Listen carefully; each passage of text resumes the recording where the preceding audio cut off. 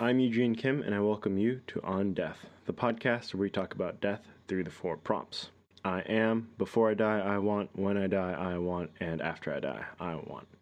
This week, we sit down with Alana Karma again. Alana is a 22-year-old survivor, phoenix, and hyperdimensional immortal alien. Since our last conversation 16 months ago, she endured a horrific car accident that left her in a coma without the use of her left side and memory issues because of massive brain swelling. Now, just under a year since the crash, she is recovering function and learning new skills. During this conversation, we cover the long road between the accident and now, why these events might turn her into a better teacher, and how she has learned to appreciate her left side glitches. Before we talk more about Alana and this really great story that of what she's experienced, I want to talk about my long-form Sundays posts over the past couple of years. So since the first Anatomy Lab to now, I've written reflections every week of my medical school experiences, and to now the start of my 4th year. So a little bit recently, on July 22nd, 2018, I published On the Taper, or One Day to Step 2. This week, I reflected on the coming attraction. Step 2. I have consciously tapered my studying to peak my test-taking abilities for tomorrow's 8-hour marathon. Now I just need to run the race. Then, more recently, on July 29th, 2018, I published On the Other Side again, or 6 days since Step 2. This week, I reflected on the end of a long grind. With the end of Step 2, I have taken the past week to catch my breath and unwind for the first time since 3rd year began. Now I feel ready for the next stage of transition, applying to residencies and the 3rd trimester for baby. Anyway, back to Alana. You can find all my long-form Sundays posts as well as all of the interviews for On Death at mnmwod.com. That is Mobility and Mindfulness Work of the Day, mnmwod.com. So back to Alana. Alana is definitely a hyperdimensional immortal alien, surviving every day, taking it one day at a time, and a phoenix. Before Alana dies, she wants to see the world evolve and make significant progress toward advancing as a community, and to accomplish getting more skilled at silks and fire spinning than she was before. When Alana dies, she wants to have inspired people that knew her to be the phoenix versions of themselves, and to gracefully walk forth into it. After Alana dies, she wants people to be influenced by her story, to have some impact on individual souls in this way, for the earth to be revived, and for the earth to transcend its current state. And in conclusion, Alana says, I just want to thank you all for doing your thing and living and existing. I truly hope that maybe today or maybe tomorrow you decide to be the better version of yourself and make the best choices and make the choices that benefit the greater whole, not just yourself. Make better choices, basically. Feel better, do good things, give to somebody, tell somebody you love them, tell them your feels, pursue happiness. Remember that today or tomorrow might be your last day. You don't really know. And may Mother Gaia bless your experience on this earth. So this was a really great conversation, and I mean the story of the first interview when she was like 21 or 20, and it was such a cerebral conversation. We were talking about ideas and like the internet and all this really fun. It was a really great conversation, and I highly recommend you listen to it. So much so that I have actually included it at the end of this interview, so you don't even need to go anywhere else. You can just continue listening on if you hadn't heard the first one, or you can just jump ahead, probably like an hour and a half. You'll kind of get it. I'll make it obvious where the transition is. The difference between the two conversations is startling, and I think that's something that is a reflection of the fact that these interviews are really just a snapshot in time. They are one person on one particular day having a conversation with one other person, me. And it's a really interesting way to sort of gauge the progress through time is the difference in the conversation. She sounds different. She talks slower. And we also did this interview over the internet. So she saw me, but I wasn't able to see her. So it was also interesting in terms of me being unable unable to read her body language and knowing what she's going through as she's talking. And she also had her mother on the line on the other side, so that was also an interesting thing. And also the relationship of her and her mother has obviously strengthened so much as a result of this accident. And you can hear it in the way that she refers to her mother, the things that her mother says, the way that her mother, we have a break for technical difficulties during the interview. And when we come back, she has she kind of comes back with these stories that her mother prompted her to tell us, which are great stories. But rather than kind of going back exactly on where we were when we interrupted, it's just interesting. And the transition from adults back to almost a child, where she's having her first words again, she's walking again, she's taking her first steps again for the first time, and she's having her mother be such a supportive, mother for her through this really difficult, trying time. And it's just very fascinating on many levels. And we talk about some really good stuff. We talk about her. The way we start the interview is almost like a medical history, but it's from the perspective of a very informed layperson. So it's really really interesting to hear her lay out the steps and the procedures that she went through, without the jargon that I'm used to hearing, the medical jargon that I'm used to hearing. She uses some of it, but she doesn't space it in that way. So it was really interesting because it's a really great history of what happened to her from the accident to basically a couple since getting discharged from inpatient rehab. And it's a really great story. And I just thought was really enamored by the fact that it's like a normal person telling a really detailed medical history. And then we also talk about taking things for granted, like raising your hand. And then we also dig into a little bit like for me, I think it was really interesting. She's talking about trying to move forward, trying to regain what she's lost. And then she also has this kind of like when she talks about like the old guy that caused the accident and the discrepancy. This guy spent far less time as a result of the accident than she did.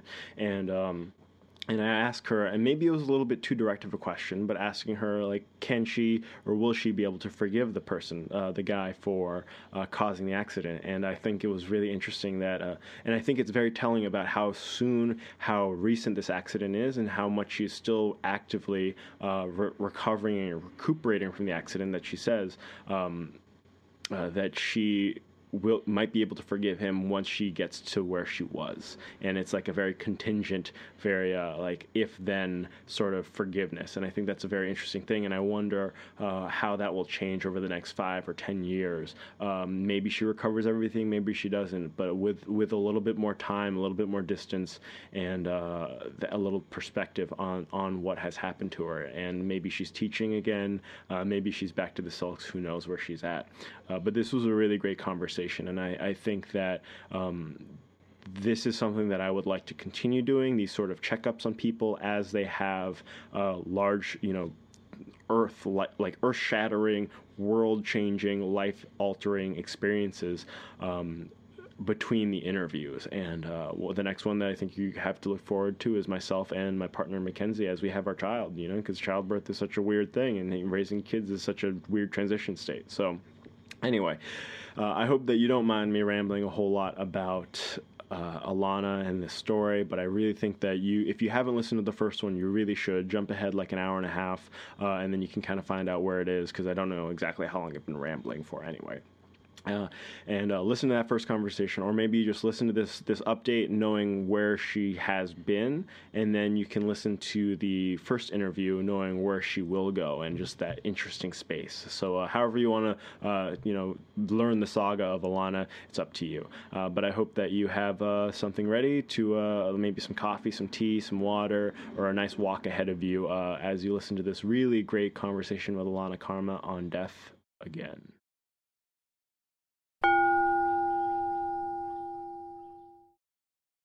It is July 25th, 2018, and I am sitting here in my Coopersburg home, and Alana Karma is sitting in her Sarasota, Florida home, and we're going to be talking about death through the 4 prompts.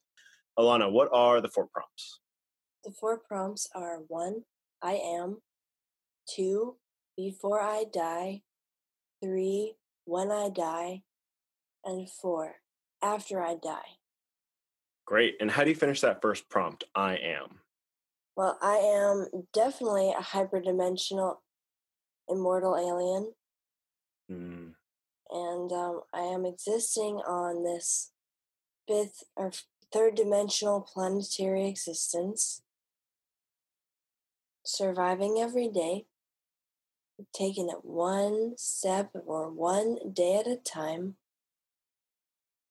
And I mean, that's all I really can do is take it a day at a time because you never know what day is going to be your last day.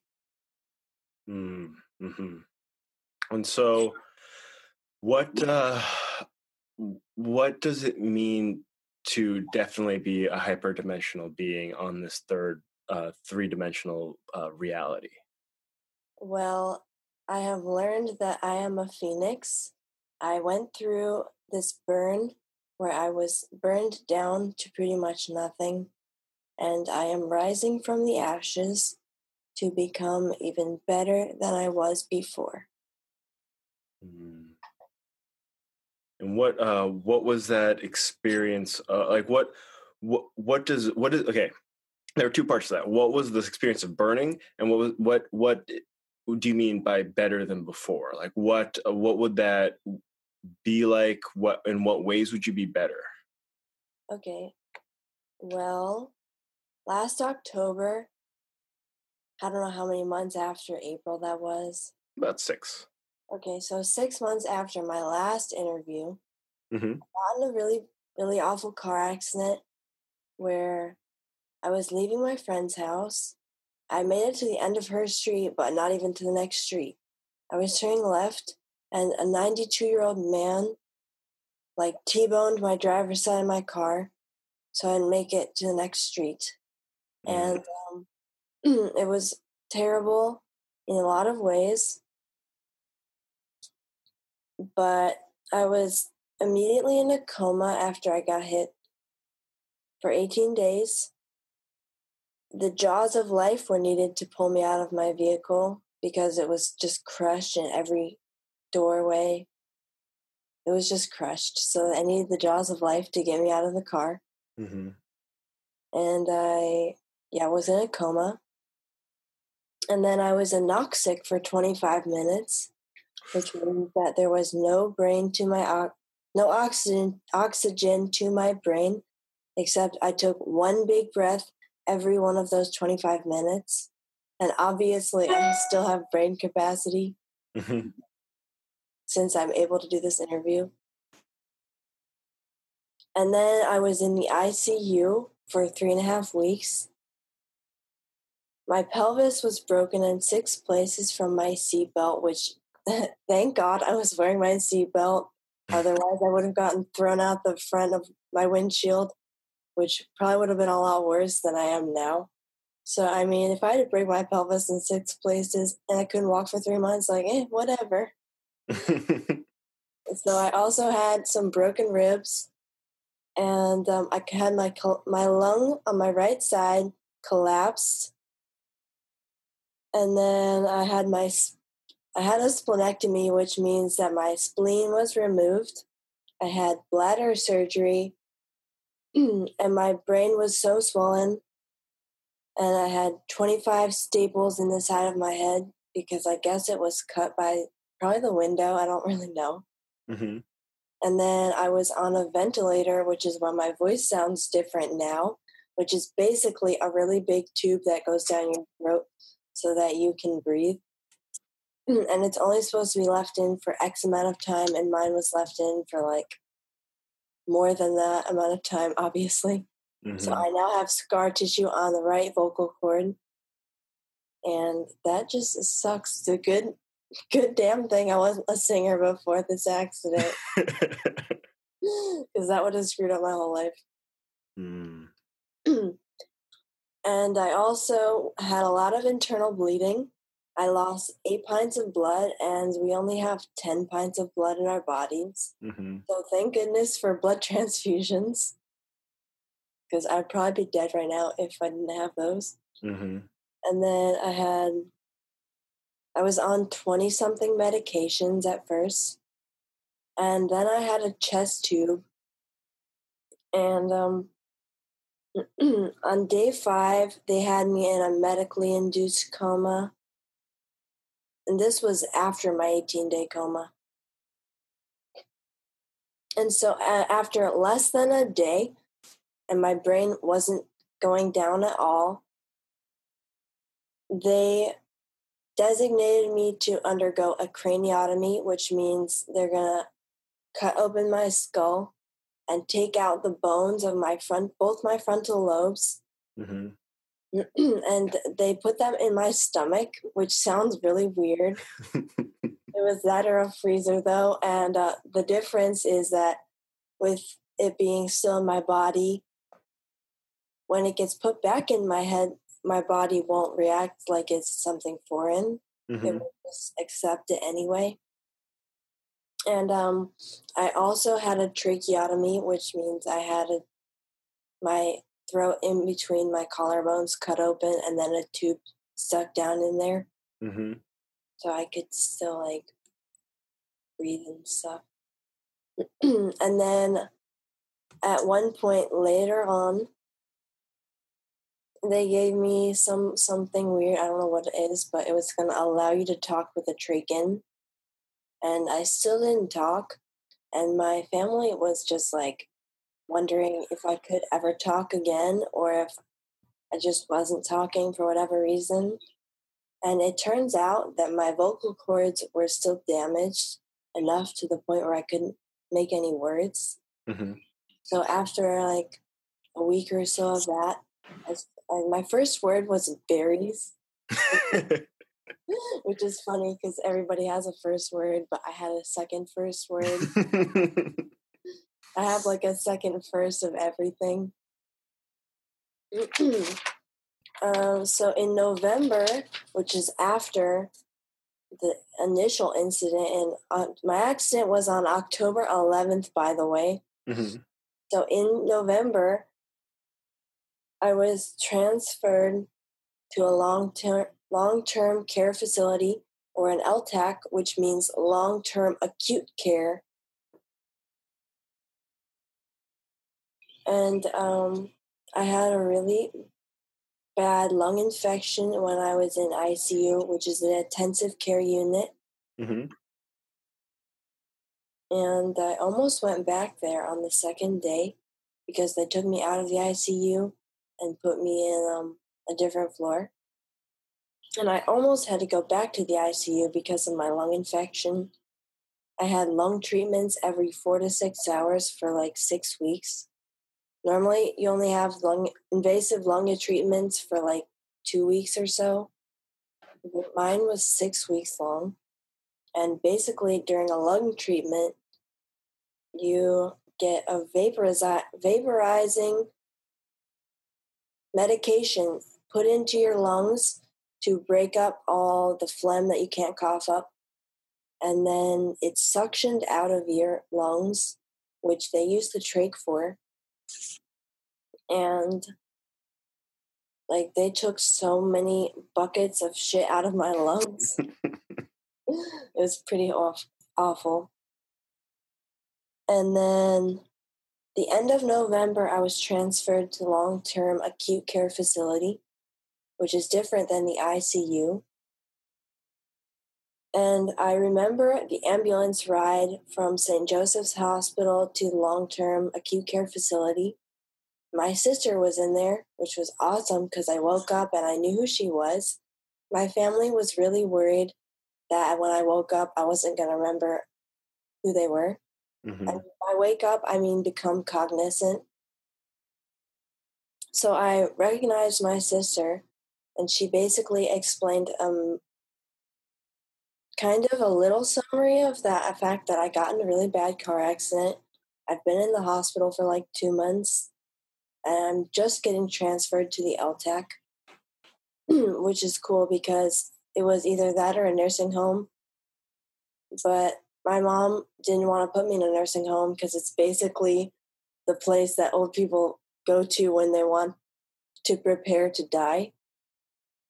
and she doesn't think that I was going to die or be on that path. And I couldn't yet follow commands or anything like that, so I had to go to the LTAC instead of rehab, because you can only go to rehab after you start responding to commands, blah, blah, blah. Mm-hmm. So I was transferred to long-term acute care. I don't really remember the process of being admitted, but I mean, yeah, they took like an inventory of my problems and what I had to do to get better, whatever. And then I still could not move the left side of my body until the end of December. And so I started remembering things at the end of November, a few days before I turned 22, which is awesome because I got to remember my 22nd birthday. Now, don't get me wrong, it was a shitty birthday. It really sucks having it in the hospital. But at least I remember it, which is great. So I'm really grateful that I remember my birthday. And then I was in the acute care facility for like 5 weeks. And by the end of December, the day that my sister was leaving to fly back to Utah, by the way, my sister flew out the second day after my accident, like the day after it happened. She would have been there the first day, but she couldn't find a flight from Utah to Tampa in that amount of time. So she had to do it the next day instead, which I am super grateful for because she obviously gives a lot of a shit about me. So yeah, she was there pretty much the whole time. And then at the end of December is when she was going to fly back. And the day she was going to fly back, I moved my left arm and my left leg, neither of which I had moved since the accident happened, except for like little twitches. But that was just reflex stuff. And so that was great that I moved both of the left side of my body, because if I couldn't move the left foot or leg, I probably would never be able to walk again. And I can walk, so I'm really glad I can move my left leg. And my left arm is kind of messed up. Like my brain injury was on the right side. And if you know anything about that, it was affecting the whole left side of my body because the right side of your brain controls it. And thank God that it wasn't a left side of my brain damage, because my art hand is my right side of my body and my right arm. So I would lose my art. And the old guy took pretty much everything else, like my coordination, my skills, my aerial muscle, everything. Mm-hmm. But not my art. So I got this tattoo on my hand of a tattoo machine as a symbol of my dedication and commitment to my art skills and such. So I feel like that is a significant effect of getting that tattoo. Is it's like gratitude for my right hand not being damaged and messed up. So that's great. And then so I moved my left side of my body in the same day. And then I was scribbling stuff to communicate when I could not talk. My right hand could still work fine, so I could still write. But it was not good handwriting. Like, I could barely read it when I looked at it later. Mm-hmm. I was like, what the hell was I trying to say? I was significantly confused by my own thoughts. And the first sound that I made before I could actually say words was shh. But it didn't sound like that. It was like shh, shh, shh.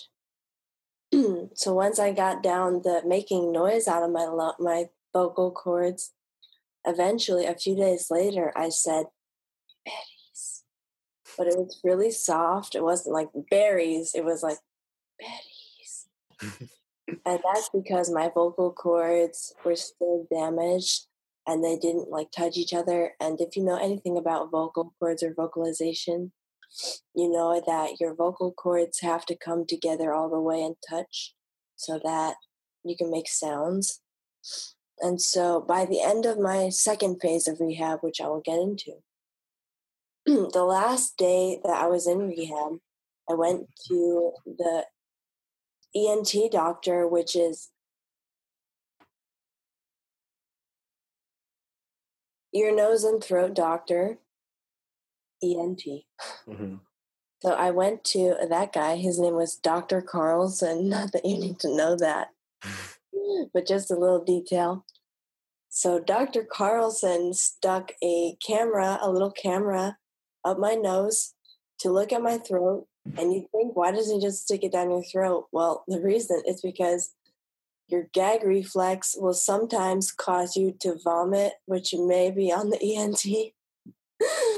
So they just go for your nose every time just to be safe and prevent vomiting. So he took a little video of that, and I got to watch it and see my vocal cords touch each other again, which is cool. But he showed me this little spot on my right vocal cord, which is a little bit of scar tissue, which will likely never get back to scarless tissue. So my voice may be like this forever. I don't know. I guess only time will tell. So yeah, my vocal cords were better by the end of my second phase of rehab. Mm-hmm. And basically, in January of this year, on January 2nd, I went back to the head surgeon or whatever. I don't know what you call those. Neurosurgeon? Yes, a neurosurgeon. And he put my skull back in my head, took it out of my stomach, and put it back in my head, which is cool. Really, really cool. Because now my skull is where it's supposed to be. And he made my head round again, because my head was very misshapen during this entire time period because it was swollen, it was messed up. But he did a great job. My head is normal looking again, so that's nice. And so that was in January. That was January 2nd. And I stayed in that hospital, St. Joseph's Hospital, for like a week. And then on the following Monday or Sunday, I got transferred from that hospital, took an ambulance ride up to Jacksonville, which is really far from the area. I was in Tampa. So Jacksonville is like 4 hours away. Mm-hmm. Because I was going to get admitted to Brooks Hospital, which is a really great facility. I swear by Brooks. So anyway, I did the inpatient rehab thing. And they got us up at like 7 or 8 every morning to do a little schedule until like 4 o'clock or something. And that is okay. So when my arm first started moving, I can only lift it up like to my rib cage. By the end of my stay at Brooks, I could lift it all the way up above my head. So I could raise my hand, which was cool. Because we just take shit for granted, like raising your hand. I couldn't even do that. Like breathing, like speaking, like eating, walking, whatever, which I had to relearn how to do all that stuff. So that sucks. And that is part of how I burned. And then after the inpatient thing at Brooks, I was admitted into the outpatient, which initially they told us it was going to be 5 to 6 weeks, which I can handle that. And then we were told it was going to be 7 to 9 weeks. Okay, I can still handle that. And then when I got to Brooks and got admitted, they were telling me it was going to be a 12-week long rehab. And I was like, oh, hell no, I'm not staying that long. I was like, I'll stay for the first 2 weeks and then I'll be dipping. But you know what? I ended up staying there and the whole time. And I was discharged on 4/20, which is effing hilarious. Since I'm not supposed to do that anymore. So I just thought that was really ironically funny. Which, I mean, it is. And during my stay at the outpatient Brooks Rehab was the first time I ever got on silks again. my physical therapist actually met me at the facility, and I got to do silks, which is awesome. Mm-hmm. My physical therapist was there to make sure I didn't do anything too crazy, strenuous, whatever. But I definitely freaked out my mom and the physical therapist because I could do everything, but I really, really wanted to climb to the top of the silks. And my mom was like, okay, you can go halfway up the silks and then you better come down. I was like, cool. So I climbed up halfway to the top of the silks, and then I did actually come down, which now she says she's really glad that I decided to do that because she couldn't get me down. Couldn't have stopped me if I kept going. So good for me that I actually listened. I got to do silks. I got to do lyra that day, and also trapeze, which I've never really delved into the world of trapeze. So it was like a little teaser class. I mean, trapeze was cool. And the silks, they tied the bottom, so it was more like a hammock. And we did simple stuff like inverting on the hammock stuff Mm-hmm. and doing some poses, whatever. It was cool. I was really glad to do that. So that was midway sometime in March. I got out in April and I got into the facility in the beginning of February. So February, March, and April is like 3 months. So I was there for like 3 months, which is, a long time. But I definitely got better from it. Like they did a lot of cognitive rehab. So it was more like thinking stuff Mm-hmm. instead of physical stuff. Whereas when I was in the inpatient, it was mostly physical skills and trying to get my left hand more coordinated. So I got better in the inpatient, but my brain really got better in the outpatient. So that was my entire burned to ashes experience. And now I'm on the revival upswing of things. I've been practicing my splits since February when I got out of the inpatient, when I left the hospital. And now I am grateful to say that like a month ago, I got my splits back. Congratulations. Thank you. I really thought that was important. So that's good. And it's getting to the point where I'm like stretchy enough to like drop into the split before I'd kind of have to sit in it for a little bit and then sink down. Now it's like I can just go into it, no problem. And unfortunately, my back flexibility was stripped of me during this accident and laying in bed for 3 months because I couldn't walk for 3 months because my pelvis was broken, which meant no weight bearing, so I couldn't walk, and I was in bed. I was stuck in bed for 3 months, and so yeah, I lost every bit of my muscle, which is just shit because for every day that you lay in bed, you lose 3 days of muscle mass. So realistically, I was in bed for 3 months, but I lost 9 months of muscle. Mm-hmm. And it took me a lot of hard work and a lot of practicing silks to get that muscle. So I'm pretty bitter about that. But I mean, there's only so much you can do. I'm just grateful that my right hand still functions perfectly. Because I would have been really, really salty if he messed up my right art hand. And yeah, now I am becoming a phoenix, opening my wings, and I'm flying above what I could have suffered. So that's how I became a phoenix. So now I'm immortal, obviously, because I didn't die. And I'm an alien since I already was an alien. So I was an alien. I became an immortal alien, and now I'm a phoenix, immortal phoenix alien.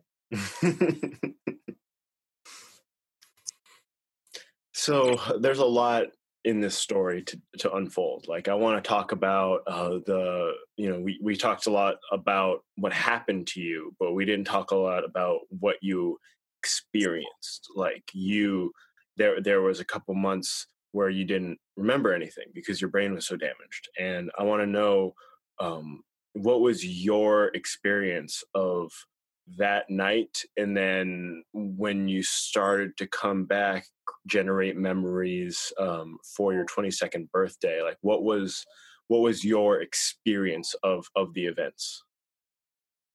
Well, I don't remember the first 2 months, like you said. Mm-hmm. So I mostly was filled in and told all this later on Mm-hmm. when I became cognizant, and I was like, damn, that is a lot of shit. That is. Yeah, because I mean, I've always been hard on myself. Like, I should be able to do this, and I should be able to do this. Why can't I do this? Just been kind of pissed off about it because that old 92-year-old guy basically took my whole life away in 1 second. Mm-hmm. So he took everything that I worked for years away, except my art, thank God, in a single moment. So I'm just frustrated all the time that I can't do the shit that I did before. But I mean, hey, just gotta practice and it'll all be back, just like the first time. Hopefully it comes back faster this time, though, since I already went through this round. It's round 2. Mm-hmm. So I'm hoping it'll be better. So, I'm curious, what happened to him as a result of this accident? Okay, he was in and out of the hospital in one single effing day. I am so mad at him Oh, wow. because it affected one day of his life and it's affected my entire reality, Mm-hmm. which is extremely imbalanced.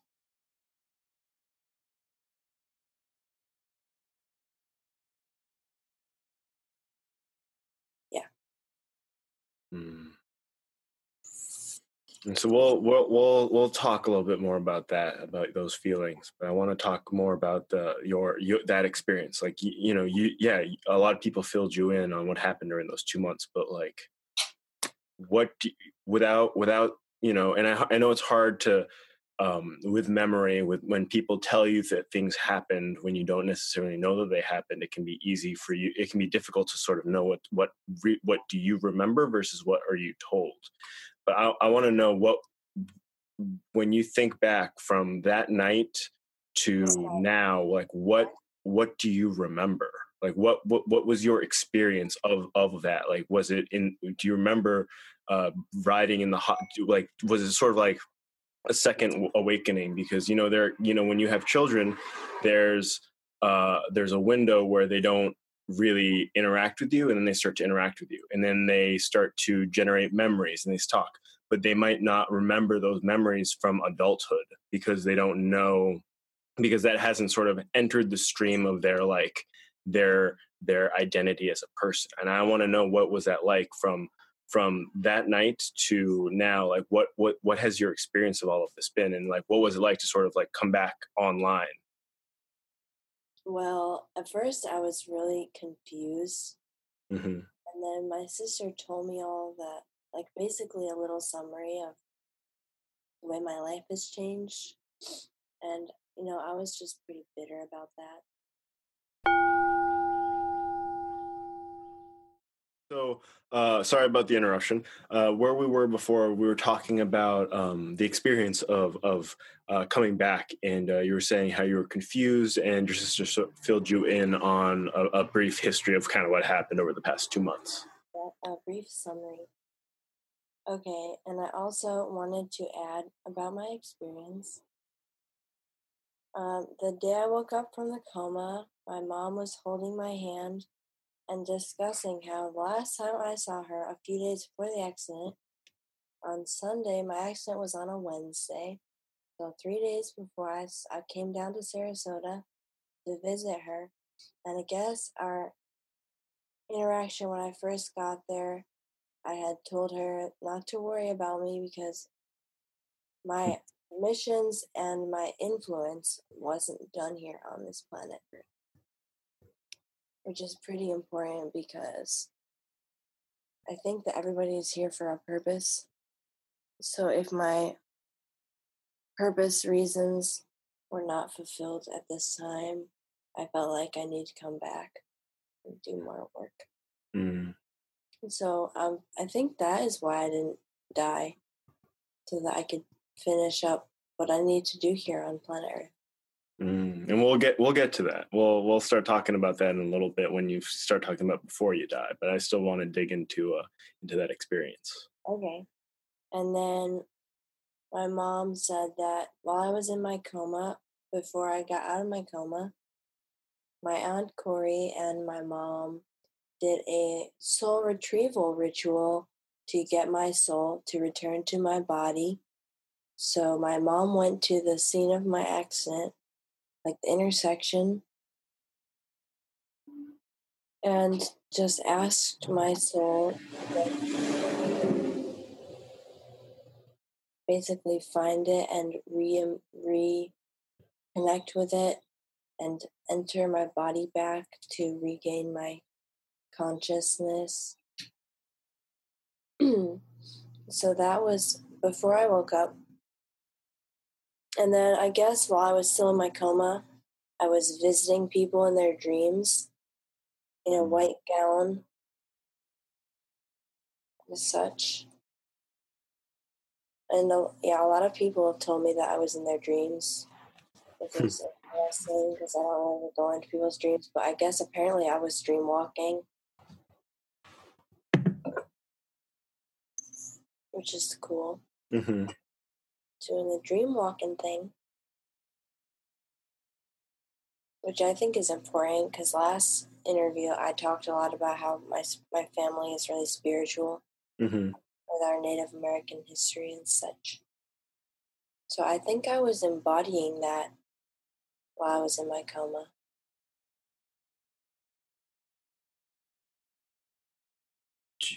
Do you have any memories or fragments of anything that you can recall during those 2 months?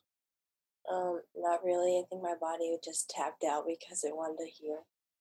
Mm. My memory's spotty a few days before the accident. I remember going to my mom's house and eating the soup that she made, which was awesome that she made that. It was really good. I don't remember the first moment that I showed up and said that thing to her about still having work to do on planet Earth. But I remember after that, I went to go spin fire on the beach with my now ex-boyfriend and my friend Link, who's also a DJ. Mm. Mm-hmm. I mean, we've been talking a lot about things that other people do or remember. I really want to talk about, like, what was it? What about getting the motion back in your left side after the day your sister left? Like, what was that experience like? It was really quite a relief because I didn't even know if I could move my left side. So it was just a temporary paralysis. It Mm-hmm. wasn't permanent. And there was this one guy in my rehab that was paralyzed from the waist down. So I'm really grateful about the fact that I'm still blessed enough to have my abilities to walk and everything. And then there was this other girl I met in rehab. Her accident was 16 years ago. And she could not walk. She was in a wheelchair. Her caretaker told me that she had to eat not real solid food. She couldn't eat real solid food. So I can eat real solid food. So I'm grateful about that. Mm-hmm. And then her constant caretaker was, constant. Her caretaker was always with her.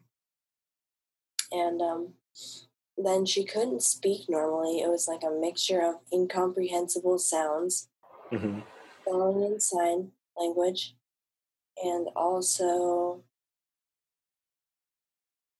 spelling and sign language, incomprehensible sounds, and kind of grunts, I guess. Mm-hmm. So she was very hard to understand. I mean, I could understand some stuff because I know how to spell in sign language, so that was cool. But it was a really big moment for me because it made me realize how blessed and truly grateful I am that I'm not so bad off being less than a year into my accident. Mm-hmm. So it was a really powerful moment where I, had the realization that I'm truly blessed. Mm. Just that contrast really gave me that ability to look and reflect on myself in a more realistic manner. Has this experience changed your relationship with spirituality? Because as I recall, I didn't get a chance to listen to the full interview that we had done previously, but as I recall, that you had spiritual beliefs, but you had I believe that you had gotten away from the practices that you had grown up with, and I just wonder if you have if this has changed your spirituality. My spirituality has not changed. I still have the beliefs that I did, Mm-hmm. but my practice has kind of increased a little bit. The last full moon, I did like a ritual, a new moon rather. Maybe it was the new moon before that. I just, I don't recall. But I did do a new moon ritual, which is, something I used to do. Like my mom and I would go out in the backyard and, say our intentions for the next month. And then we'd do little things like throw pennies for the moon. Mm. So doing the ritual was really nice. I had a couple of people, they got to participate as well.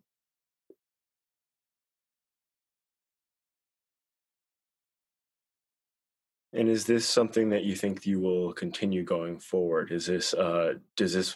Um, is this return to your pagan roots? Is this something that you feel like is going to be a part of you going forward? Yes, I do feel like it was kind of a reawakening for my practice.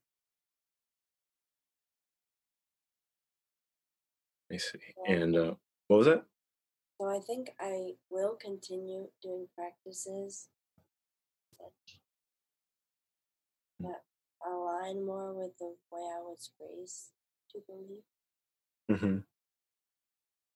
Yeah, and sometimes you need a rude, powerful awakening to realize that some of the things that you grew up with weren't so bad, and whether that's a return to a church or a return to practices or a return to temple, it's sometimes you need a big burning, as you experienced, to realize that there's a reason why these practices exist in the first place, and they can be very grounding and comforting in that way.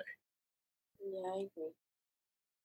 I would definitely say this whole experience has definitely been a life-changing situation.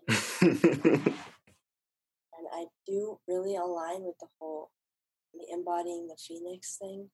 I really find a lot of truth in it. And yeah, I really want to embody the phoenix and come back more powerful than I was previously. Mhm. And so, what exactly do you mean by that? What do you mean by more powerful than you were previously? Well, I feel like my spirituality is more realistic and, experiential. Hmm. That's cool. But I mean, more like stronger, I would say my aerial stuff when I back into it and regain my skill and strength to what it was before. Hmm. Let this empower me to continue forth with even more determination than I had previously because I'm aware of what it's like to have it stripped from you. So having it stripped will Hmm. charge up my return. And so, is this a so I'm struck with the specific language of being better than you were before, because I'm wondering, is it literally, do you want to be a more functioning human than you were prior to this accident? Like, do you want to have greater strength? Are you planning to have greater strength in your left hand than you did before the accident? Are you talking about trying to be more skillful in different ways on the silks? Because like what the example that I'm thinking of specifically is, there's a one-armed MMA fighter who is who has had a lot of success as an MMA fighter with one hand, because he has had to adapt his strategy, and people aren't able to react in the same way to him. That when he feints, when he feints, it's not what the follow up is going to be very different than if it's like feinting a left hook with a right hook. It's going to be something very different, and that doesn't mean that he's a better fighter, but it means that he's a more unique fighter. And I'm wondering, are you talking about being a literally more skilled aerialist, or a skilled in different ways with having weaknesses and restrictions as a result of this accident, allowing you to be more creative and more expressive in other ways because you have these restrictions? Well, I would definitely like to regain my left hand abilities, Mm-hmm. but in the event that I cannot do so, I will definitely allow my restrictions to enable me to become a more unique, skilled artist in flow arts and aerial arts.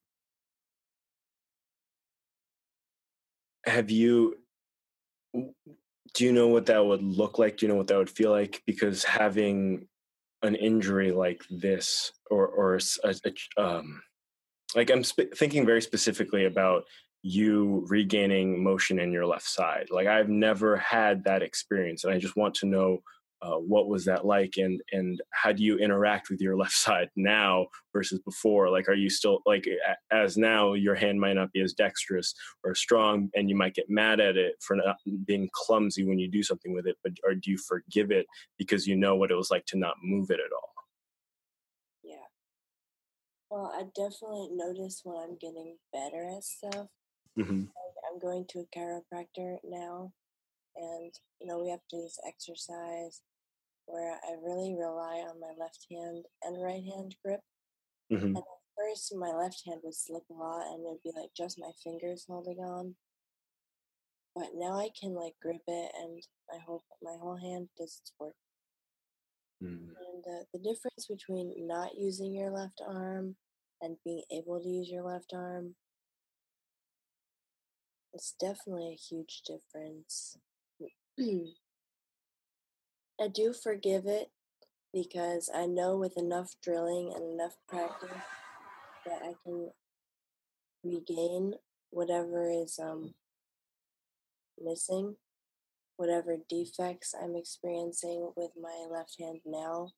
I just tell myself that with enough practice and determination and vision, I'll be able to regain it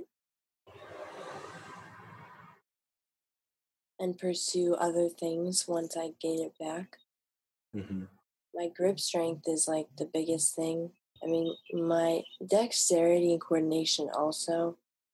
Like, I have to drill a lot of stuff with my flow arts now because my left hand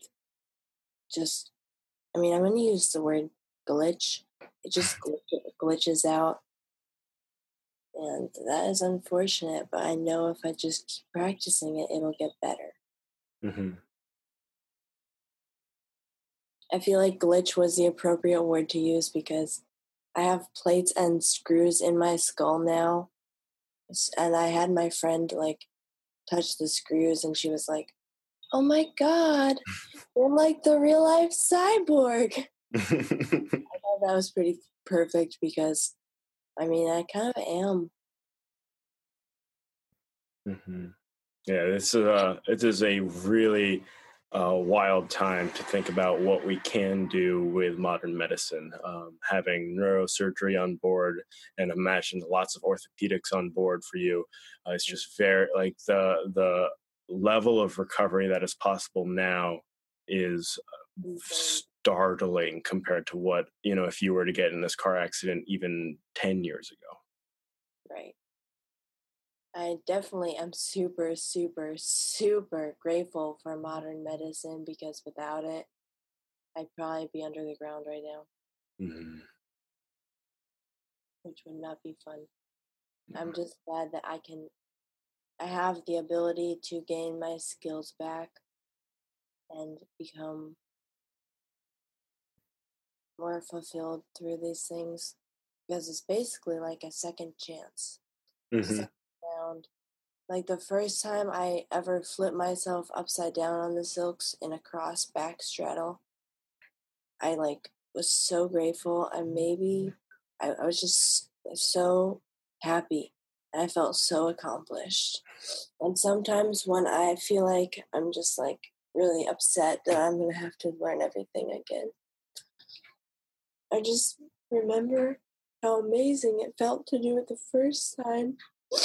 So I just know that the second time is gonna be even better.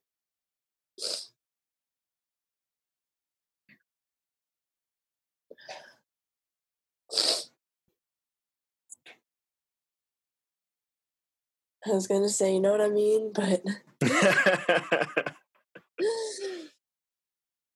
Is there I guess will where will where will you be satisfied? Like where will you be like, oh, okay, I can it sounds like you are working very hard. Like you are drilling, you are doing things in ways that you haven't done before because you haven't needed to before until this point. right. And that's a lot of work, it's a lot of effort, and you need to go through that effort in order to reclaim what you have lost. I wonder at what level will you be like, I can relax a little bit, I can really sit and just soak in on this? Or will you ever do you feel like you will ever get to that point again where you're like, I can relax, I can coast now? Or do you, because you have lost so much and you know what it feels like and how good it feels to reclaim that lost ground, will you ever allow yourself to lose some of that ground again? Right. Well, I think that the most significant parallel that I would have to answer that is the fact that I was super back flexible before, Mm-hmm. and there were certain moves on silks where I could like the scorpion.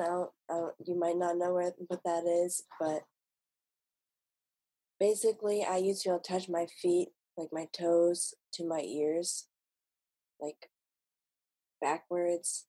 It's not like I could lift my feet up to my ears when I'm sitting. It Mm-hmm. was the other way around. That was mostly back flexibility. Mm. My back curved enough that when I bent my knees with my back curved, they would touch my ears. Now I can't even make a C. Mm-hmm. And so I feel like when I get that ability back, and also something I used to do with my fire staff is do a one-armed back bend and spin the staff at the same time. I feel like once I get those key things regained, Mm-hmm. I'll be able to kind of chill out and be like, you've done a lot of work. You've got some of your most difficult moves back. You can chill out. Mm. But I definitely have a lot of work to do. Or I didn't have to work for my back flexibility. I just kind of had it. Mm-hmm. I mean, it got better the more I did it. But now I feel like I can't do shit. So I have to work really, really hard to get where I was. Before I didn't really have to work for it. It just was naturally that flexible. Mm-hmm. But that's what happens when you lay in bed for 3 months. You can't do anything, not even walk. Mm. Yeah, I'm struck with this idea because the best coaches that I've worked with were not necessarily the best athletes, and the best athletes that I've known are not the greatest coaches. And I think a lot of that has to do with the way that you earn your knowledge and the way you earn your skills. And somebody that these skills come easily to, they don't treasure the skills as much because they just came easy, and I don't blame them. And they also don't know, because it came easily, they didn't have to attack it from 18 different discrete angles to try to find the way into the skill. Versus somebody who isn't very, might not be physically gifted, but somebody that had to work 2 years to get a freestanding handstand will be able to coach somebody along to a freestanding handstand than the athlete who just could pop up and was like, oh, I can do this. I didn't know. No one challenged me to it, but I can do it. Like that. Those are two very different kinds of people. And it sounds like you are going to walk both, fortunately and unfortunately, both roads where it all came easily to you. And you know how good it feels to be able to do that, and the freedom that comes along with having an easy back bend to a scorpion, all of those things. But also you have to now walk the more difficult, longer, and way less fun road of difficultly of earning those skills the hard way and over long periods of time. Right. And I just wonder, right now you're in the thick of it. You're working on yourself and yourself alone right now, because that's all you have the energy for. But I wonder, in 5 or 10 years, with having walked both roads, what do you do, and how does teaching? I just imagine down the road of what that would look like. Right. Yeah, I've had some people tell me that aerial instructor or aerialists are either really good instructors or really good at aerial. Mm-hmm. Which I feel like that really compares to what you're saying, because it's like you either just have the skills or you had to work really hard to earn them, so you're a good teacher. Mm-hmm. And I think having both would be really awesome. It would make me a really good aerialist and a really good teacher. Mm-hmm. It's just going to come at quite the cost, right? Yep. Unfortunately, it'll be worth it in the end, though. I think so. That's you're still at such a squishy stage of your recovery. You're firming up for sure, but you're still so squishy. Yeah. So we talked a lot about the accident and sort of what that has been like, and I want to talk a little bit about the future now, and I want to move on to the next prompt. Before I die, I want, and I want to know how do you finish it? Well, before I die, I would like to see the world evolve and make significant progress toward advancing as a community. Mm-hmm. And a long time ago, I did an interview for Live Art Labs or Live Art Laboratories. I was really, really trying to make something cool and awesome and successful. And one of the things I said in that interview was, they say everything starts with one person. Or they say that you're just one person. You can't change the whole world.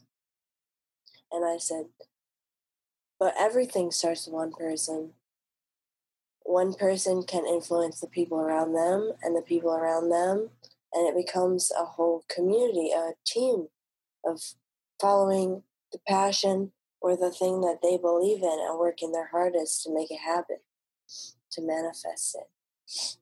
And so before I die, I would like to see the world become a community that's working together for a better existence. But before I die, I would also like to accomplish becoming better at silks, or more skilled at silks and more skilled at fire spinning than I was before. Mm-hmm. I feel like with fire spinning before, it was mostly just like flow. I kind of just did it. Mm-hmm. And now I feel like I need to work my ass off for the more difficult moves and difficult skills. And I feel like I'm determined enough to manifest those things. It's just a matter of time to do it. Mm-hmm. And hopefully I've got my whole life ahead of me. But I mean, maybe not. Everything just happens and just happens. Anything can happen in an instant. That's what I've learned from this experience. I mean, I worked for years to get my aerial skills and my fire skills. I mean, I worked for longer for my art skills, which is why I'm so grateful that the right side of my brain was injured. I got hit on the left side, so I'm not really sure why it was the right side of my brain that was more damaged. There's a thing called crew contra coup, where like it's like your brain just jostling around. I forgot the word, but that's what I was gonna say. It's contra coup. It means it like hits the opposite side. Mm-hmm. So it kind of like it hit me on my left, and my brain ran into the right side of my skull, mm-hmm. and then bounced back. So yes, contra coup is what my brain experienced, which is why it was damaged on the right side. Yeah. Mm-hmm. So anyway, summarize my response is A, I would like the world to be unified, working toward a better version of its own existence. And B, I would personally like to evolve and work toward a better version of myself, a more skilled version of myself, rather. Because now that I've regained my capacity for basic things, I'm inspired to do it even better than before. So I just picked up contact staff, which is really, really effing hard for all those that are not interacting with any sort of flow prop. Flow props are all pretty difficult. Contact staff is probably the hardest I've ever tried to learn. What is contact staff? I mean, you're using a staff, but you're using it in a way where it's making contact with your body at pretty much all times. Oh, so you're not gripping it, but it's like rolling on you. Yes. I see. Yeah, I've seen that a couple times, and that is always very impressive to watch. It's really, really hard to learn. I'm sure.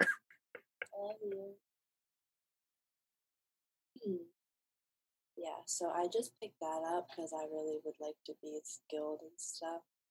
And I now feel like I have the motivation to do it. Before, I just felt like I was naturally flowy, so I didn't have to work. But now I have to work just to get my flow back, so I'm going to work even harder to get my new skills going. And also, poi. I don't know who's seen poi or if you guys know what I'm talking about.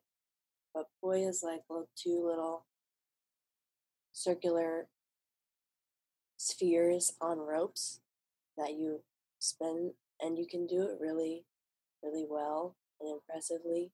You can even do 3 if you wanted to. I know somebody who's like really, really effing good with 3 of them. I can't even really do planes that well with poi, and I never learned poi before my accident, so I'm gonna learn it this time, and it's gonna be starting all over.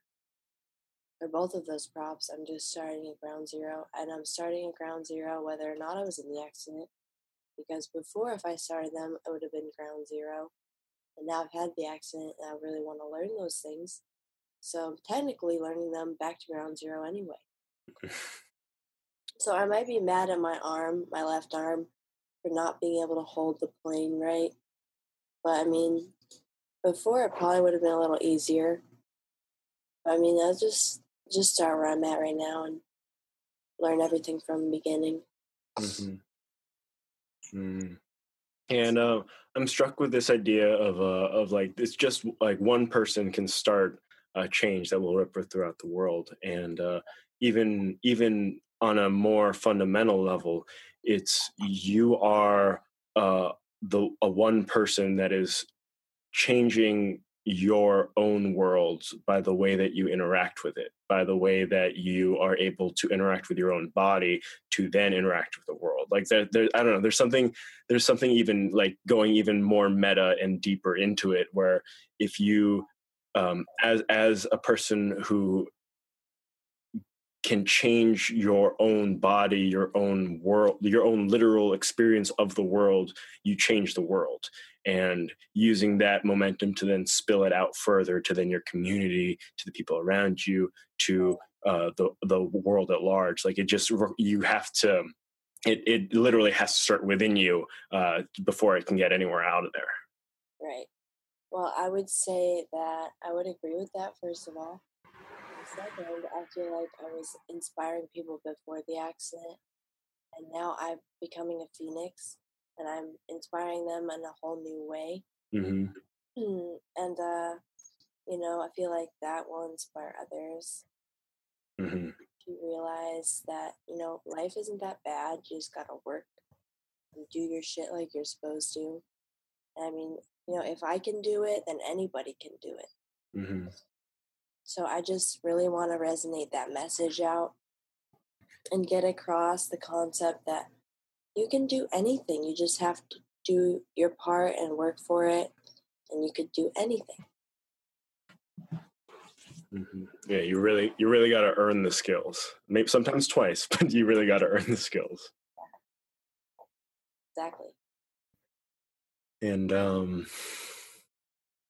what what is there anything else that you want before you die? Well, I just would like to inspire people to believe in themselves and, to actually give a shit about their process and their life in general. Definitely something to be grateful for because it can get taken away at any moment. Yeah, and you really know that in a way that is different than most, I think. And I Yeah. want to know, like, how does having that, like, oh, I'm just driving home from a friend's place to this, how does that inform the way that you go through the world different? Like, how do you go through the world differently?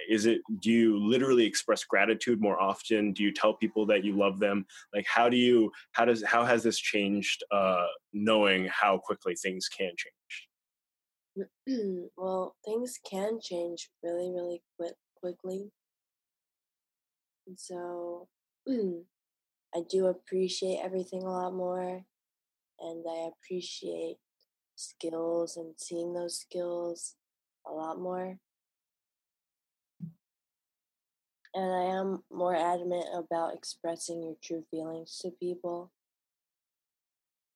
in all sorts of circumstances, especially those positive feelings that you have toward other people, because they might never know if you just, died today. Mm-hmm. So if there's something you want to say to someone, just fucking say it. Get it off your chest. Release, the pent up energy you have about it, or even if it's a grudge, just release the grudge. Communicate. Mm. And I want to take that response that you just gave and ask you, um, about the man that caused the accident. Right. Is how has your relationship to him changed? And I don't even know if you had ever really talked to him, or if you even want to, or if you will. But I want to understand, with that in mind, what's been going on. Well, I don't really know what's been going on with him because I've never talked to him. But I honestly,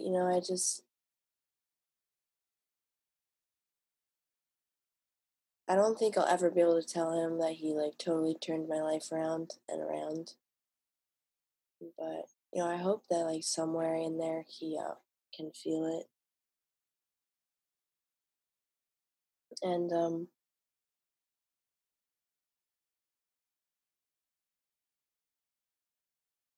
I mean, maybe he'll just have a really good rest of his life. Maybe not. I don't really feel like it's my place to determine how his life experience is going to continue. But I know he's definitely changed mine, and it's gonna be. World better watch out for me.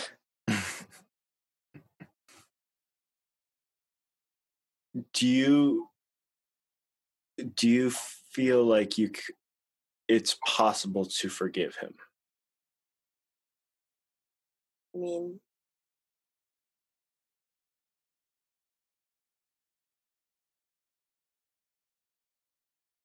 Probably when I am back in the spot that I was before, I can have some forgiveness.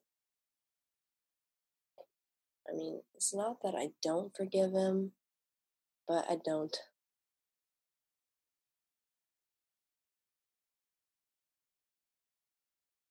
I mean, it's his mistake. I think he probably just didn't have the reflexes to stop his car in time. So I don't think that it's technically his fault. But I mean, come on, if you're 92, you should not be effing driving.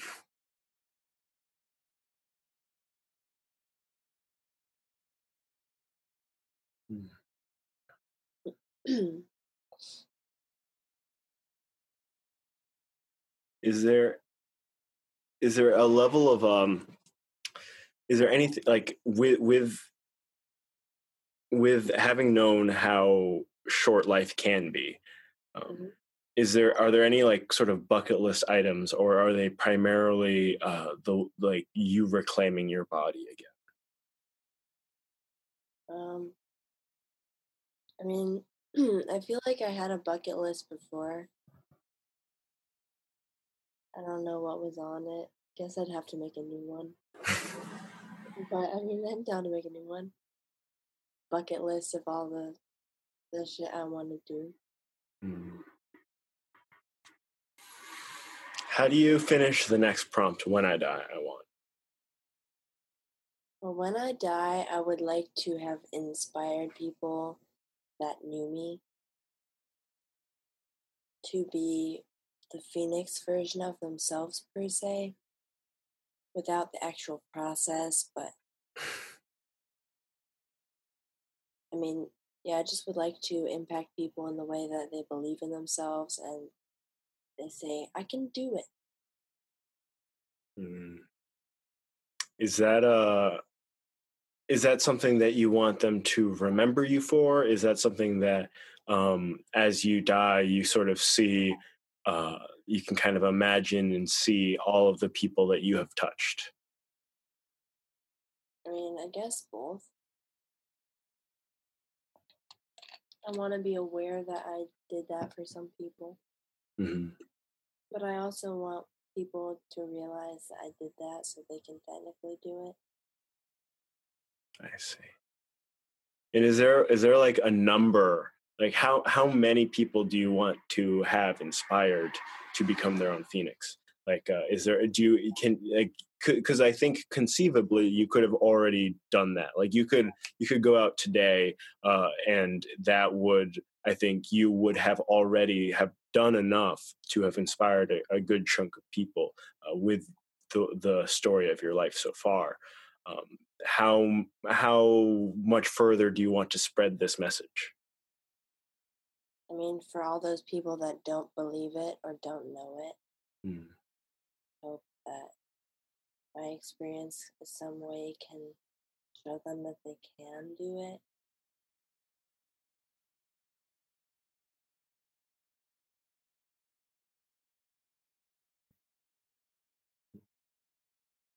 Is there anything else that you want when you die? Have you considered what you want the moment of your death to look like, to feel like? Um, well, I would like for it to be peaceful and not just a car accident that kills me. Something more calm. Just like a voluntary choice to go forward into the whatever reality lies beyond this third dimensional earth reality. Mm-hmm. I would like to gracefully walk forth into it, wearing a white gown that I visited people in their dreams in. And wings. I would like wings. Yeah, they would look very. Wings look good on you. Thank you. Have you?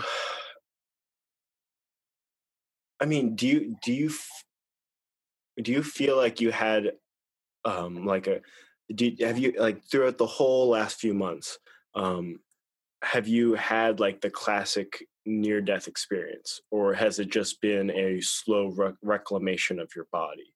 And what I mean is, like, did you have a moment, or did you ever have that, like, oh wow, I really almost died, and I saw like things changed, and I have a wildly different perspective as a result of that, like that brush, or has it just been waking up and realizing how close you had come and being grateful for what you have? Right.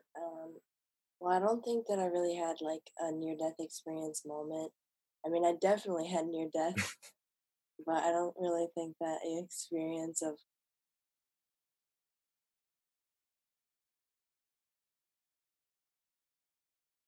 trying to think of the word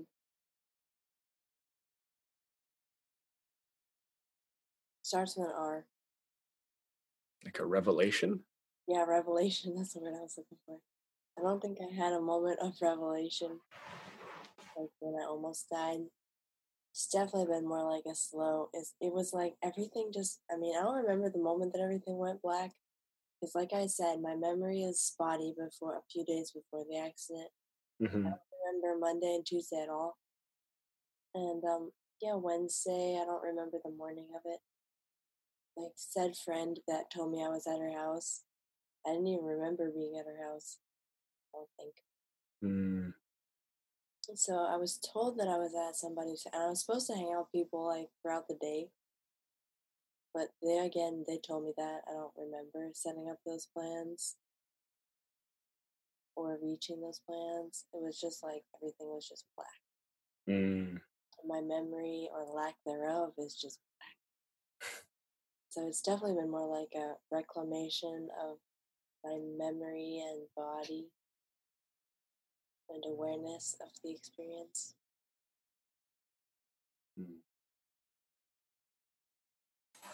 Mm. Is there anything else you want when you die? Mm, I don't think there's anything else. And also, I told my mom at some point that I have a revelation from Gaia, like the Earth, but I don't remember what that revelation was, unfortunately. But the Earth came to me as its own embodied version of itself. It told me something, but I don't remember what it was, unfortunately. Mm. Like, I wish I could have, and I wish I could have remembered walking in people's dreams and experiencing the dreams with them or seeing myself in that way. But I've just had people tell me that I was in their dream.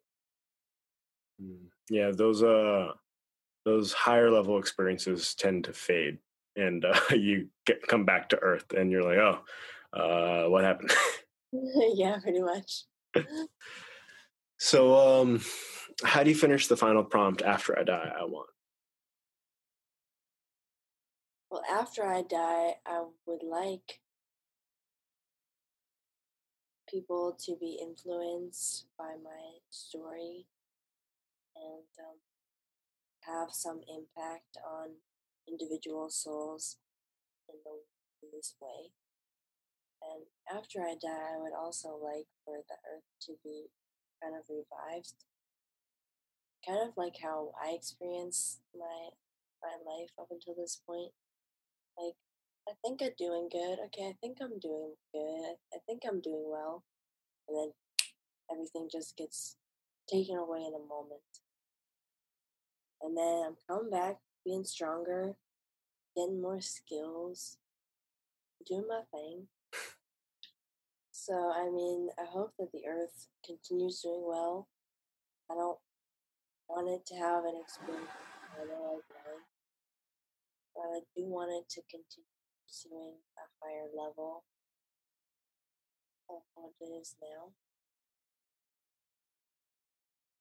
And I would also like for people, like I said, to be inspired by my story, but also to like call upon my story in moments of doubt and disbelief in themselves. So yeah, I just I really want to have my story continue to inspire people after I pass on to the next realm that awaits us, that awaits every one of us, really. And I also would like for the earth to transcend its current state.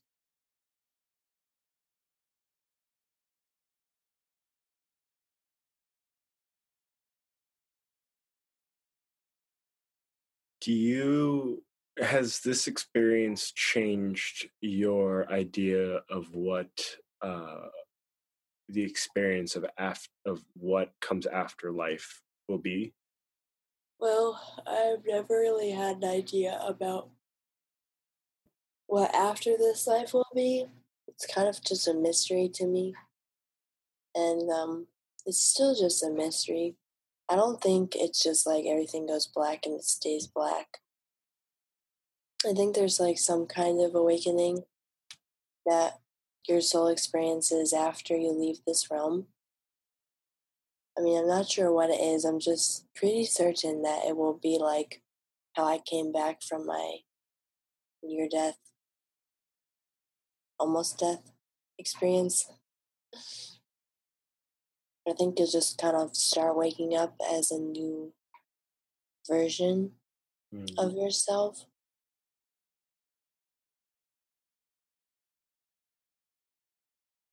I don't know what specifically.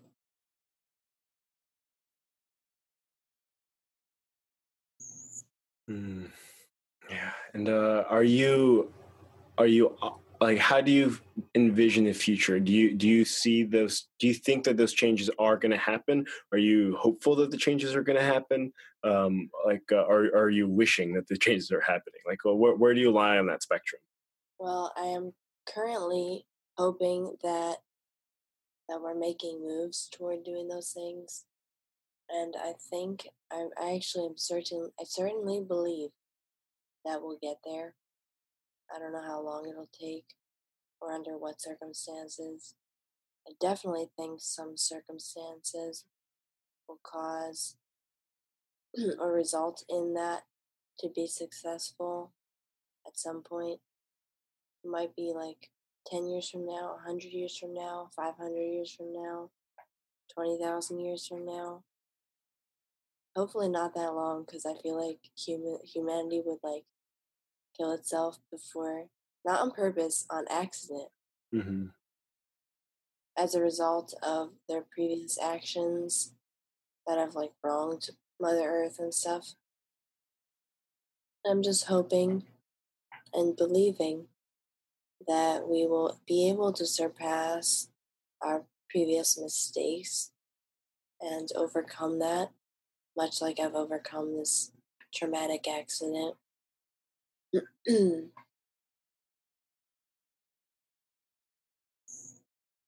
I think that's a good little spot. And I just want to thank you. I know that this has been a conversation we've been trying to schedule for a really long time, and I'm really glad that we were able to have this follow up and just sort of check in on you, see how things are going. And I want to give you the floor to address the audience directly, to say any parting words to whoever's listening, and whoever might be inspired by your story. Cool, thanks. I'm really glad we got to make this happen also. To all those people out there that are hearing it or going to hear it rather, because I don't think it's a live thing. So to all the people that are going to hear this follow-up interview, I'd like to thank you for listening to it. I mean, hopefully you listened to the first one too. If you haven't, you should go listen to the first one and then listen to this one, or maybe not in that order, whatever. And I hope that you are inspired by my story. Obviously, I said that I really hope people are inspired. And yeah, I just want to thank you all for doing your thing and living and existing. I truly hope that maybe today or tomorrow you decide to be the better version of yourself and make the best choices and make the choices that benefit the greater whole, not just yourself. So, yeah, just, make better choices, basically. Feel better, do good things, give to somebody, tell somebody you love them, tell them your feels, pursue, happiness. Remember that today or tomorrow might be your last day. You don't really know. And, may Gaia, Mother Gaia, just, bless your experience on this earth.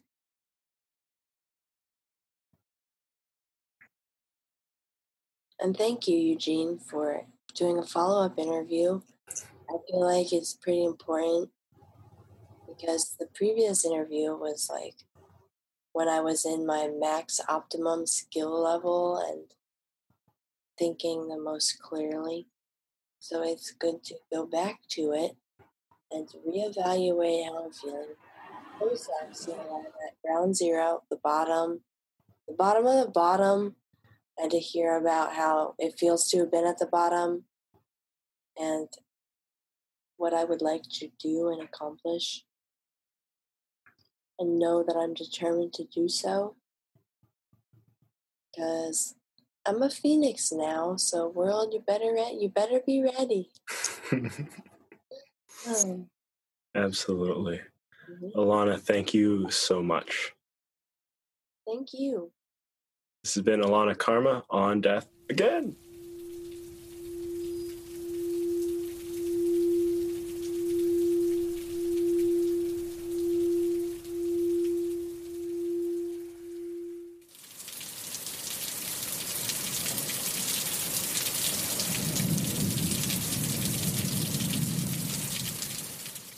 Hello, I'm Eugene Kim, and I welcome you to On Death, the podcast where we talk about death through the 4 prompts. I am, before I die, I want, when I die, I want, and after I die, I want. This week, we sit down with Alana Karma. Alana is a 21-year-old artist, student, and performer. I met Alana through the Sacred Floats and Gems Nebulous, which brought Kenny Henderson and Jared Roa, previous guests, to the podcast. Her canvases include skin, both inked and painted, fire, and aerial silks. In this heady conversation, we discuss her Mohawk heritage, Wiccan upbringing, and the sacred fire. I hope you enjoy.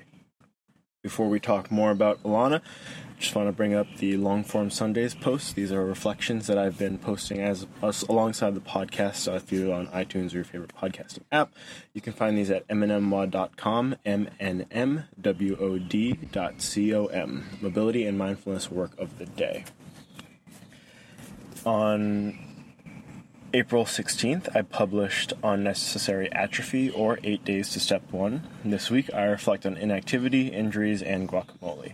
Step prep has left me feeling quite sedentary and wishing for more movement, just like the good old days. And then this week, I posted On Delaying the Inevitable, or 18 Days to Step 1. This week, I reflect on postponing my Step 1 test date and packing up my life in Tampa. Instead of stressing out about an impending exam, I'm able to enjoy my final 7 days in Florida while making boxes and filling them up. And that's basically where I'm at today. I'm at my partner's old house, Gadsden. There's a cat nearby, kind of roaming around, being all cat-like. You can probably hear the birds in the background. And I'm moving out of Tampa on Sunday, so I was able to get Alana in for an interview on this is Wednesday right now, so really right before posting this and right before leaving.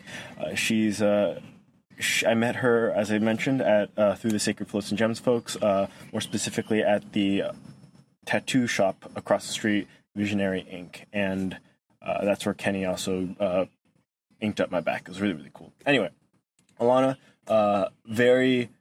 she struck me because she was sort of floating around while Kenny and I were talking about my tattoo, and she struck me as someone really interesting. On social media, I follow her, and she does lots of really cool silk stuff, aerial silks, as well as fire performing, and a lot of body paint art. And it's really, really cool stuff. And so I was like, oh, she'll be a really cool person to get in contact with, and we get her on the podcast. And I really enjoyed this conversation. And it was We talk about a lot of wacky, crazy, fun stuff in the most best way. And normally, from these conversations, we tend to talk a lot about the deeply personal experiences with death. And with this conversation, I had just so much fun talking about ideas and concepts. And I think that comes through in the conversation. We talk a lot about some really cool things and ideas and observations. And I think that you will grow to like Alana as well through this discussion. So you can find her on all sorts of social media. I'll put that in the show notes for you to be able to contact her, as well as we'll be throwing up her thesis in which she talks about her art and the fifth dimension. So I hope that you have started boiling your water for your tea, and already ground up your coffee beans, and you are ready for a lovely, lovely stroll through the 4 prompts with Alana Karma on death. It is April 26th, 2017. I'm sitting here in my Tampa apartment with Alana, and we're going to be talking about death through the 4 prompts. Alana, what are the 4 prompts? Alrighty. The 4 prompts, as I recall, are I am, before I die, I want, when I die, I want, and after I die, I want. Excellent. Perfectly well done. How do you finish that first prompt, I am? I am. Okay, I guess I would describe myself. I am living as a hyperdimensional being of consciousness on an earthly reality. Let's break that down.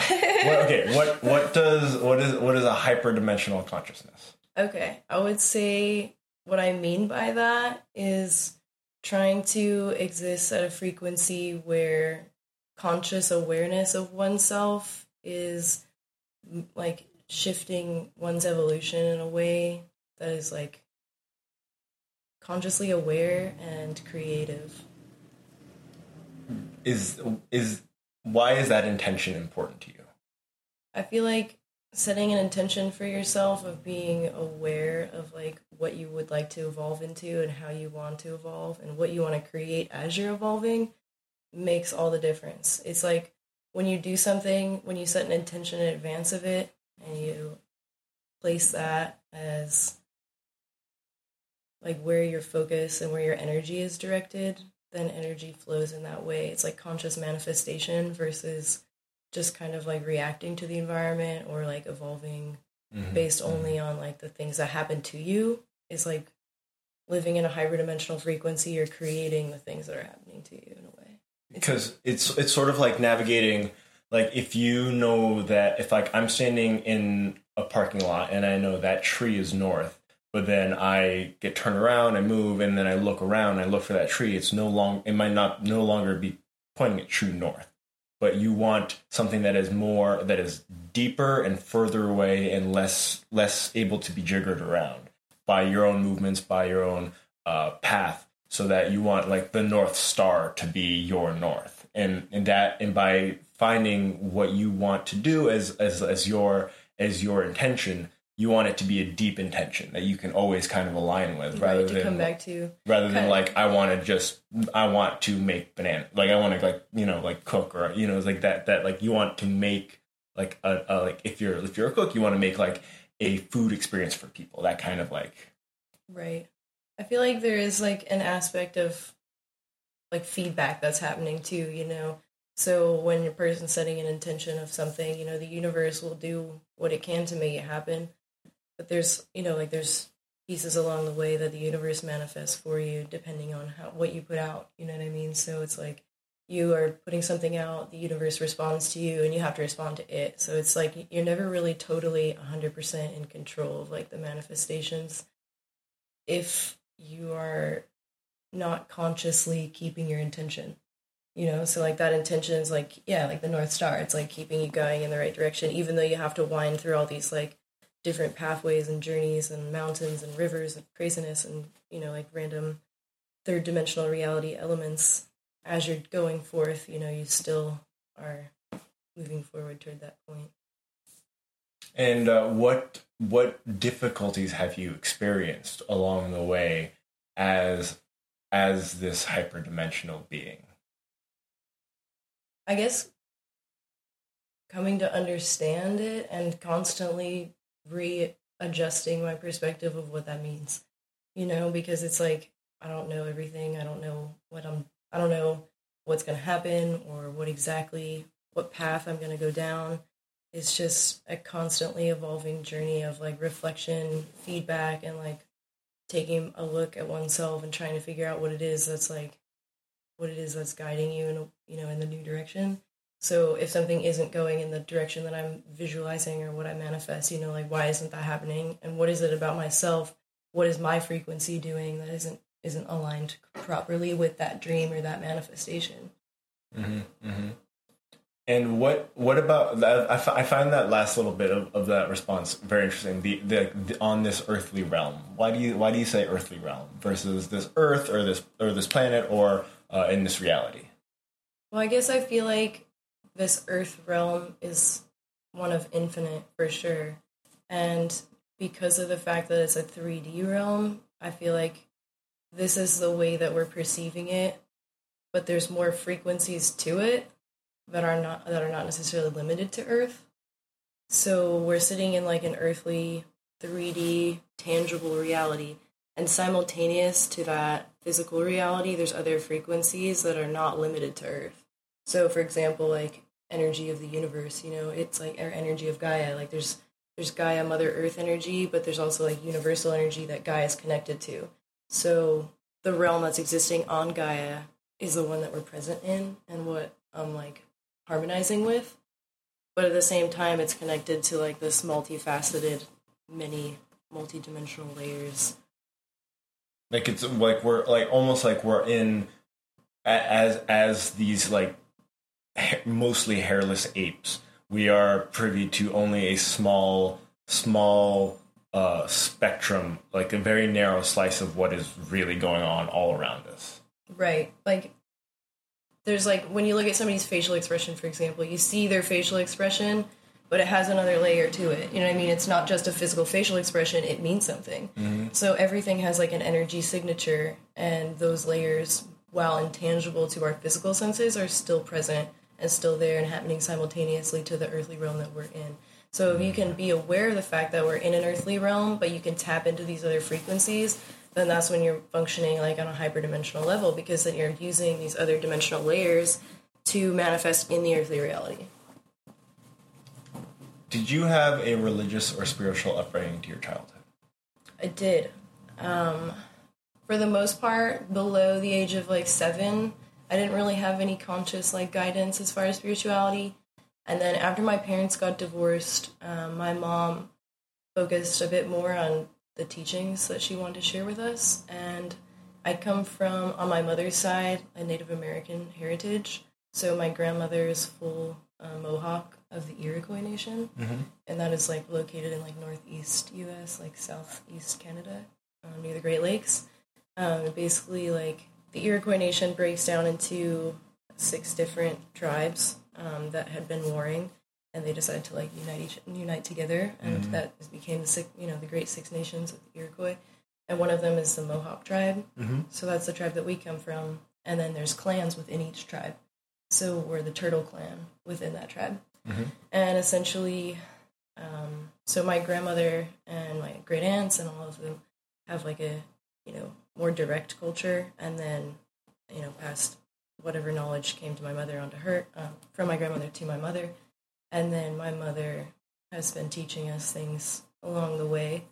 And around that age is when she also brought into our awareness Wicca, which is a branch of pagan. So essentially what that is a nature-based religion that involves like the elements, and Mother Gaia essentially is like our ultimate like item of appreciation, or a consciousness of appreciation, Not really an item, Earth isn't an item. Object of appreciation. Mm-hmm. At the core is Mother Gaia, and then the elements that go along with that. So Wicca has been like a strong influence on my previous understanding of the world.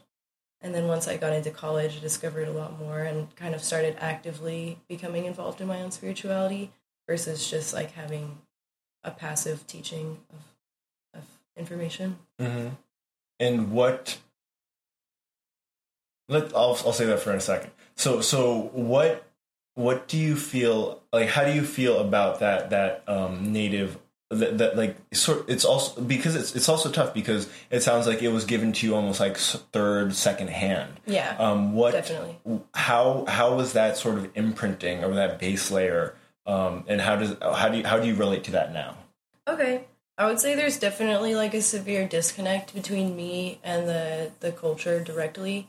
A lot of my family members before my generation lived on reservations for at least like some period of time, if they, if not like their whole lives.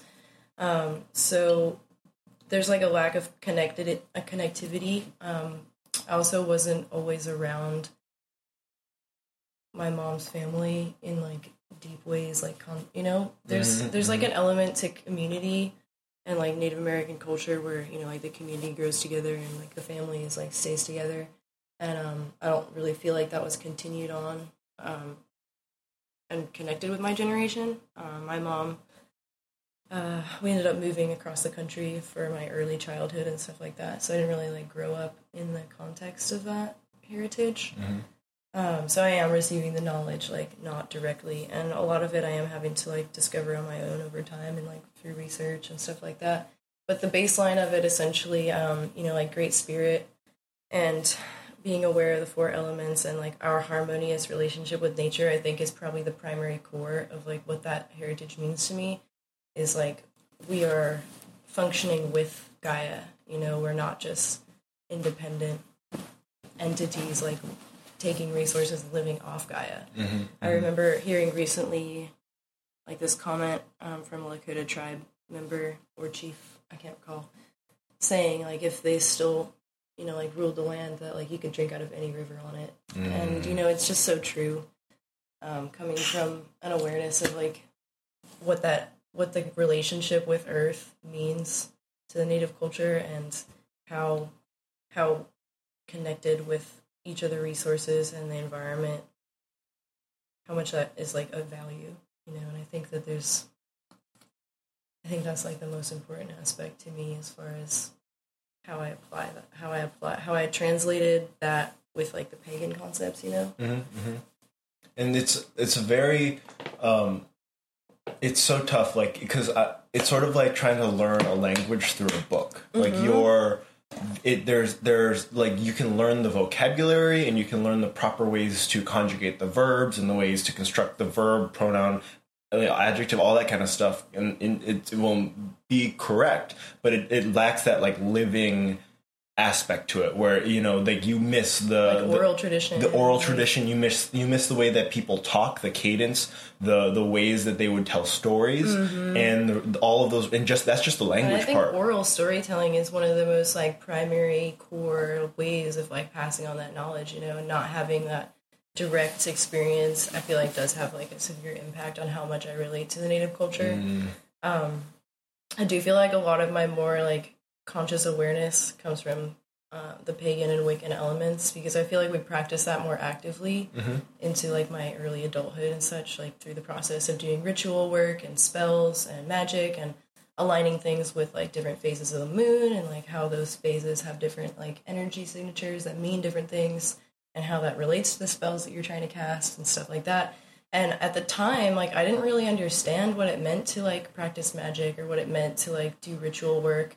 And I think, like once I got into college and rediscovered like the spiritual aspects, that's when I realized that all of that stuff is just energy. It's energy manipulation, it's energy work, it's using different objects with different colors and different frequencies to harmonize your frequencies in a way that creates magic in your reality. And so I think that connection like came after the practicing of it, like and that seems like a very, very common thing for a lot of people they might have been born Catholic and they might have been raised Catholic, but they never really understood Catholicism until later in life when they've like had a chance to like separate and then come back to it, or maybe they just need more life to like more deeply understand the practices that are really going on. Totally. What tell me a little bit more about your relationship with paganism and Wicca in general, because it is something that is, I think, very poorly understood in like contemporary culture, and it is it was the basis of almost,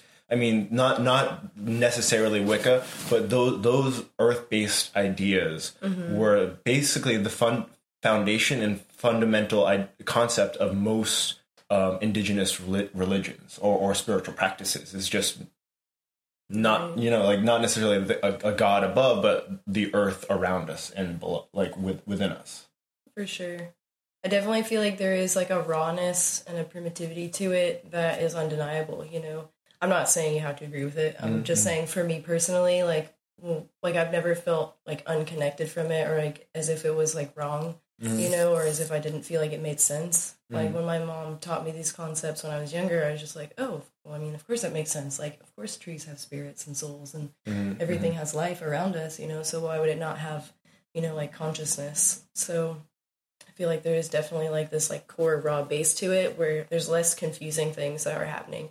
There's less like translations of, like what person did this or what God did this to, like have this sort of like meaning or story that goes along with it, because different branches of paganism have different, like focuses, and there's so many like gods and goddesses and deities within the concepts, so it's like hard because everybody practices a certain way, like a different, everybody has different knowledge. There's no, I feel like, solid, common, core knowledge, except for the fact that, like, Mother Gaia and the elements and all the energies and angels that are associated with those are present and worth worshiping and valuing and putting energy toward. It's a very it's very interesting, because it's something that like those earth-based religions, they're so like you said, primitive and primal. And when you talk about the desert religions of Judaism, Christianity, and Islam, they come from like such a small area, and they've expanded out to the rest of the world. So you'll get like little Filipino people that are like super Catholic, and it's not like it's wrong, but it's like they're those people practiced a very different religion, very different spiritual practice, like 100, 200, 300 years ago. Yeah. And to have, like, it was almost overlaid on them. And these like these very primal practices are so, there's something about them, because it's like everyone, you don't need to go to a church to go and practice. Right. You don't need the filter to connect with your, like your spiritual belief or your spiritual practice or your deity. It's all around you all the time. You go outside and you walk around on the earth, that's like, it's called earthing, and it takes the energy from your feet, and like it basically, earth like harmonizes like the negative energy that's coming out of your feet. So like that connection allows it to like flow, and basically like Gaia can charge you. And, just simple things like that. It's like, you don't need like a priest to tell you that you can, harmonize with Mother Nature. And I think one of the biggest things about where people get confused about what Wicca means and what paganism is like about comes from like the pentagram symbol and the way that the pentacle is like misinterpreted. And essentially, like the 5-pointed star with the circle around it, people get confused by it. They think it means like Satanism. But essentially there's like a core difference with the pentagram. When it's upright and the point is at the top, it's indicative of like the elements and Wicca and paganism, versus when it's upside down and the point's at the bottom, there's 2 points at the top, and those 2 points at the top indicate like, Satan's horns or whatever, and it's more of like a hedonistic belief system. And as far as the Wicca goes, when you look at the pentagram, the top point is equivalent to ether or spirit, and then the next point to the right is the point of east, which is air, and then the next one is fire, which is equivalent to south. Each element has like associated colors, associated directions, and archangels and such. And then after fire is west for water, and then the next one is earth for north, and then again the top point is ether, and then the whole circle is essentially like the circle of life, the divine, connection between everything. We are all one concept. And it's like that association between those 5-pointed stars encircled is almost like the difference. It's like such a lay person confusion between like the Nazi swastika and the Buddhist symbol. Yeah, the Buddhist symbol, and they're like, to the lay person they're the same, and almost probably like it's just like there's like a layer of like, just like, man, guys, it's ignorance. Just ignorance. Learn a little bit, and it's that is a very interesting thing. Like how much of that was almost intentional by. Oh yeah, I think that's true though. Like I think a lot of it was intentional to kind of like blur out the meaning so that people were afraid of it. People wanted to practice something more formal like Catholicism or Roman Catholic and Christianity and all of those things. I feel like over time, there's been certain things that have been put into place to like push people away from the belief system that connects them with their planet. And when you talk about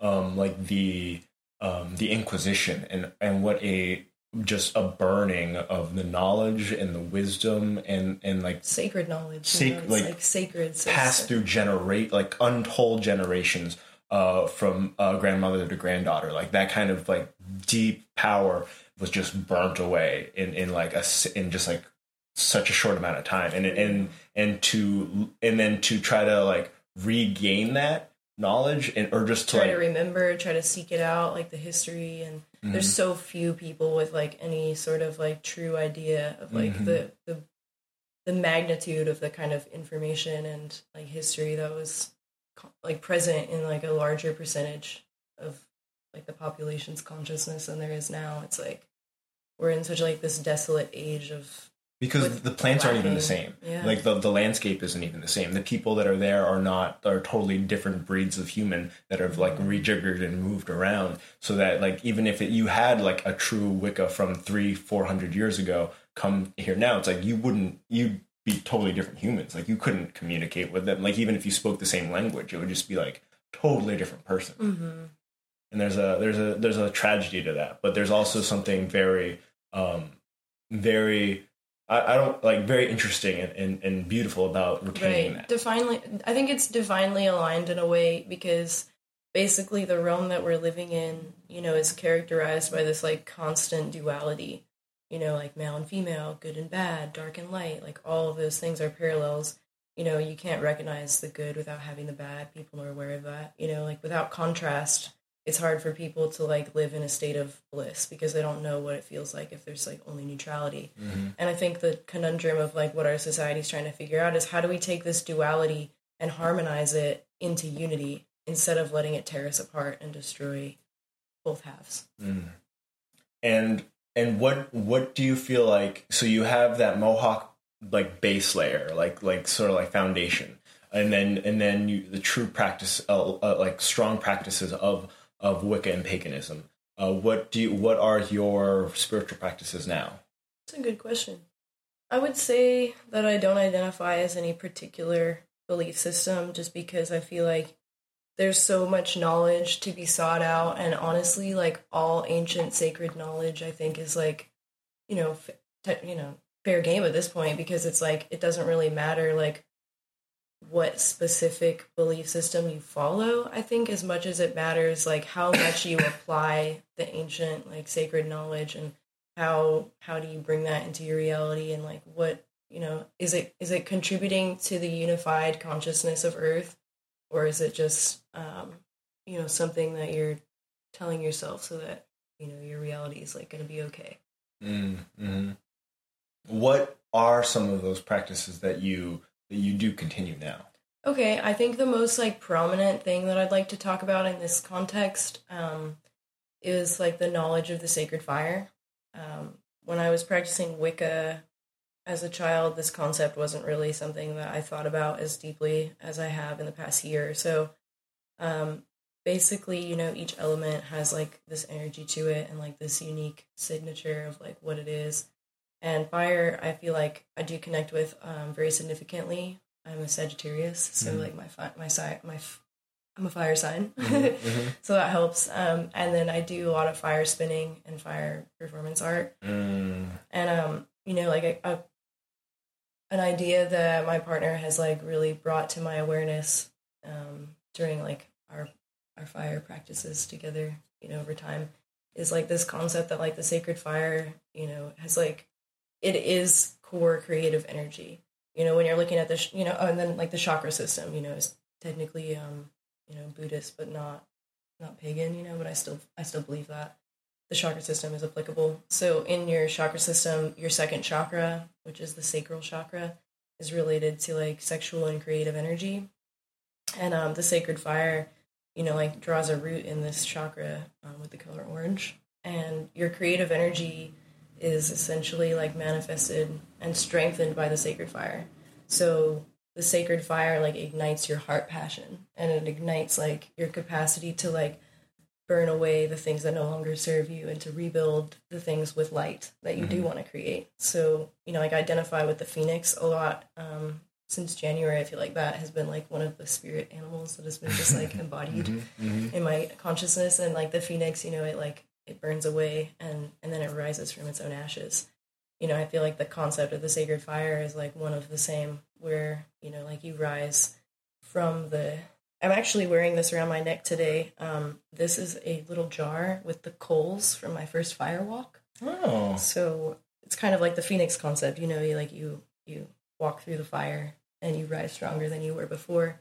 And I think something about fire performance that a lot of fire performers and fire spinners and fire dancers are not aware of is really like how deeply that connection with the sacred fire is like affecting them, and like what it's doing to their consciousness. You know, like a lot of people before they do flow arts or before they spin fire, you know, a lot of times they feel like they don't have a particular thing that they connect with, or they don't have like a passion that they want to follow, or maybe they do, but it's not related to, you know, the fire at all. And like that fire sparks, you know, something within you that like changes you. You know, when you learn to dance with fire, you're learning to dance with like your spirit energy and like your creative capacity and like your ability to like flow and manipulate this like sacred fire that, you know, a lot of people have forgotten that it's like what started us out on this journey of like technological innovation and, you know, creativity. You know, without the fire, where would we be at right now? We'd be any other creature on the planet that's just like living out of the resources and within the circle of life, but not creating from the circle of life. You know, that sacred fire is the element that starts and sparks creation and like conscious creation. There's it's like if you look at technology, like in terms of like electronics, like the ability to control electrical energy is like a very extremely refined version of that fire. Like it is like an incredible. It's an evolution of it. It's a frequency change, basically. Like the fire is like the core primitive earthly element. And as that as that changes to a higher frequency, it becomes like electromagnetic, like you're saying. So like these are higher versions evolved from fire. When you think about the fact that electricity, you plug your computer into the wall and you've got electricity, well, really that's coming from coal burning, which is still fire. It's still the basis of it. And it's just like it changes. Like it's the core fire of burning the coal transitions into this higher frequency version of like translating that energy into this electromagnetic capacity for this computer to like function. And I think that I agree. Like people, they generally, especially in like cities, have lost a deep and inherent respect of fire. Absolutely, because you can turn on your stove and you get heat. You can't, or it like clicks and you get the butane and right. Like a beautiful fire, like but beautiful fire. You're out in the wilderness and it's cold and you have nothing, and all you want is some heat to cook your food, and like that's when you really are remembering like, oh yeah, this is great. Yeah, this is a great thing. This is why I can do all the things I can do. This is why I can live the way that I live, because we just like we had fire gifted to us, and now we've learned to manipulate it in ways that have evolved past our core primitive capacity. Absolutely, and like being able to create a fire from like a lighter, like it's like it's such an like I spent such a gift like, and I don't, and it's really hard. Like I try to remember that every time I used my lighter, because I spent at that primitive skill school up in Maine primitive skill school. I spent like 20 minutes using the circuit breaker pop. Anyway, That was weird. Anyway, we're talking about fire. Exactly, it's super weird. It's saying yes. Keep going. And so I spent like 20 minutes using a bow drill to make a friction fire. Right. And it is such a beautiful experience to do that, to make fire from friction, and you're not even making fire from you're making the coals from the friction, and then you're using the coals to then give life to a fire. And you're breathing life into the fire. You're giving your breath to bring that life. It's a totally different thing. I felt like I literally gave birth to something. I was like, oh shit, this is crazy. And it was such a beautiful thing. And to think of like that experience happening every time you turn on your stove or every time you use that lighter is such it changes it. And another thing, like when you're talking about flow arts and especially like fire dancing and fire spinning, is I remember when I was in like high school, I got like, I was really enamored by the flow art of like poi and like using glow sticks, and like it is a beautiful thing, and especially when to think of like it's a chemical reaction creating this light, and then like in the recent years they a lot of people have started going to LEDs and those sorts of things to sort of simulate that, and so it's not like as terrible for the environment to be creating all these glow sticks. But then very recently I saw my first fire performance. Okay. And I was like, holy shit, this is what we're all chasing with this stuff. And it's like, like going back to the source of like someone spinning the shit out of some fire is like, it's a totally, I was just like, oh, like we're hunting for this feeling when we're using these LEDs or these glow sticks, right? But like this is it, like this is truly, like this is so primal, and there's something so captivating about watching a human just wiling out like to their core with this huge thing lit on fire. It's like a different thing. For real. And definitely I feel like I noticed that like people watching it also are experiencing that difference, like when we're doing events and, so, if we're supposed to be blending like LED and fire or something, like, people are watching LED. If they walk by it, they're like, okay, that's really cool. They stop for a little bit. They're kind of watching you, like, interesting, and then maybe like 2 minutes later, they're walking away, and with the fire, people are, they gather, they just flock to it. They're just like, what is that fire? Like, what is that person doing? How are they manipulating that like that? And then they stay there the whole time, like, until the set's done. Because, with LED, it's like, okay, like, they're trying to figure out what's happening, and they're processing it, and they're, like, identifying it, categorizing it in their brain, and then be like, okay, that's cool, and then they're ready to walk away. With the fire, they're just completely enraptured, captivated, and they want to know, like, they want to see the entire thing. So they're, like, they're not just going to walk away after they see you spin fire a little bit. They want to see the ending. They, like, want to keep seeing the next person spin. They want to see the next prop. There's definitely like a much more like fascination with it, and I think it is like that awareness, like that connectivity to like the element directly. And not to say that light is not an element, because it definitely is, and it definitely is like its own like resonant frequency. But I think that there's something about fire that draws people, because I feel like people know deep down that it's like what created us to be able to be capable of what we are now. Absolutely, it is I'm sure where this will come up again. So we covered that you are that first finishing the prompt. I am hyperdimensional consciousness living on this earthly realm. Is that pretty good? That's correct. Yes. Cool. What else are you in addition to that? Oh man, let's see. Well, I would say additionally, like I'm an ever evolving student and a teacher as well. But primarily, like, right now, I feel like I'm in a phase of my life where I'm still learning a lot. And, like, I'm not, capable of, like, being a teacher in the way that I think I will someday. What are you what do you consider a student? And then what are you a student of? Right. I mean, I would consider a student to be anybody that is consciously, like, absorbing knowledge and, like, applying it to learn and expand their foundation of, like, their understanding of this, reality and what it means on another existential level.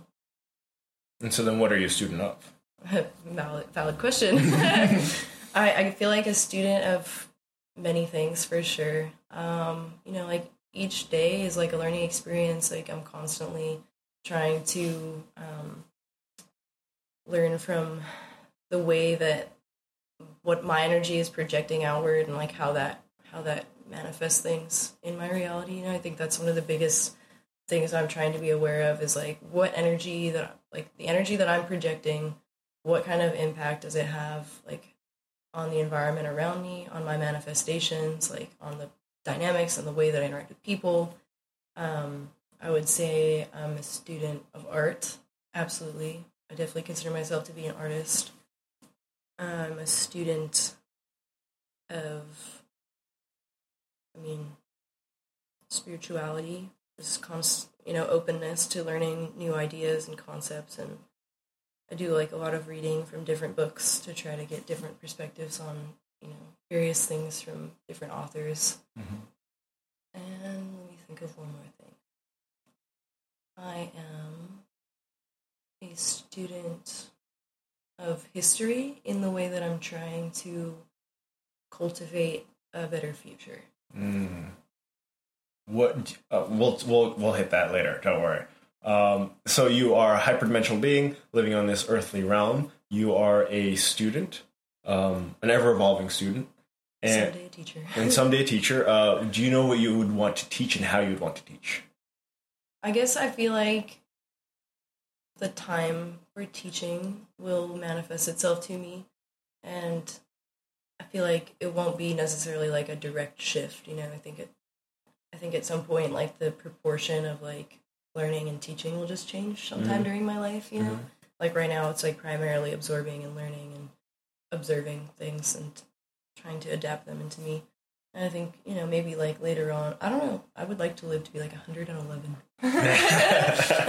So maybe someday, closer to that time frame, that will shift. You always learn. There's no ending for that. But, I feel like at some point then I'll be able to like pass on the information that I've absorbed and try to like make it easier for the next like round of humanoids to, have some sort of idea what's going on. I think that there's going to be a really massive shift within the next few years as far as like how our entire Earth functions and how like people relate to each other, how like how the power will shift. I think that Gaia is going to like take back her power and bring in a new age.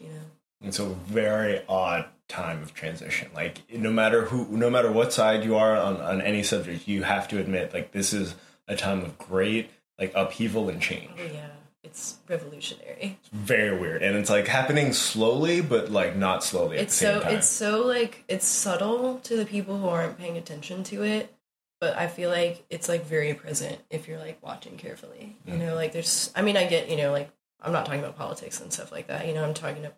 Yes, but no. This is something more deeper than politics. Yeah, it's deeper than politics. Politics is just an effect of it. You know what I mean? Like.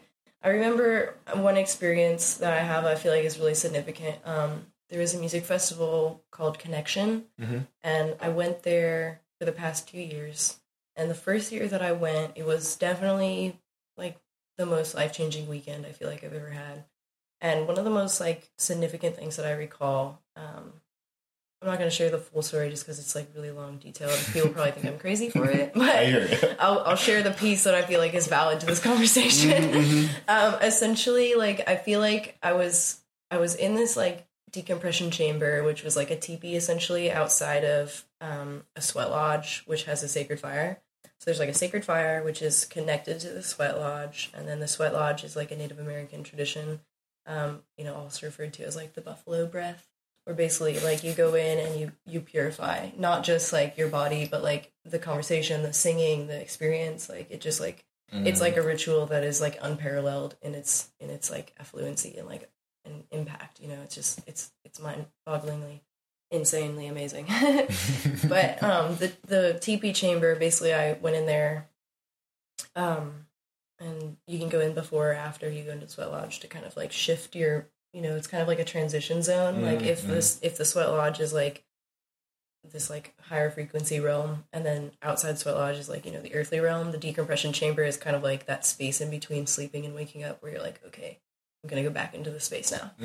So I was like in there, and I was meditating and praying with with the friend that I came with. And then also this other woman who I did not know, but when I met her, I just had this like feeling of like, her like maternal guidance for me. So like, I feel like I know her in like a previous life, or like that her energy signature had known mine in some other environment. She just felt so familiar. And, you know, like we're all praying together, meditating, and basically like the fairies like exposed themselves to us and like entered our portal and let us know that they were present. And I had this like insanely like intense feeling of like meeting like my family almost. Like I felt like the fairies are partly my ancestry. And basically what they told me in that experience was that they're existing and they're present constantly, like right now, all the time.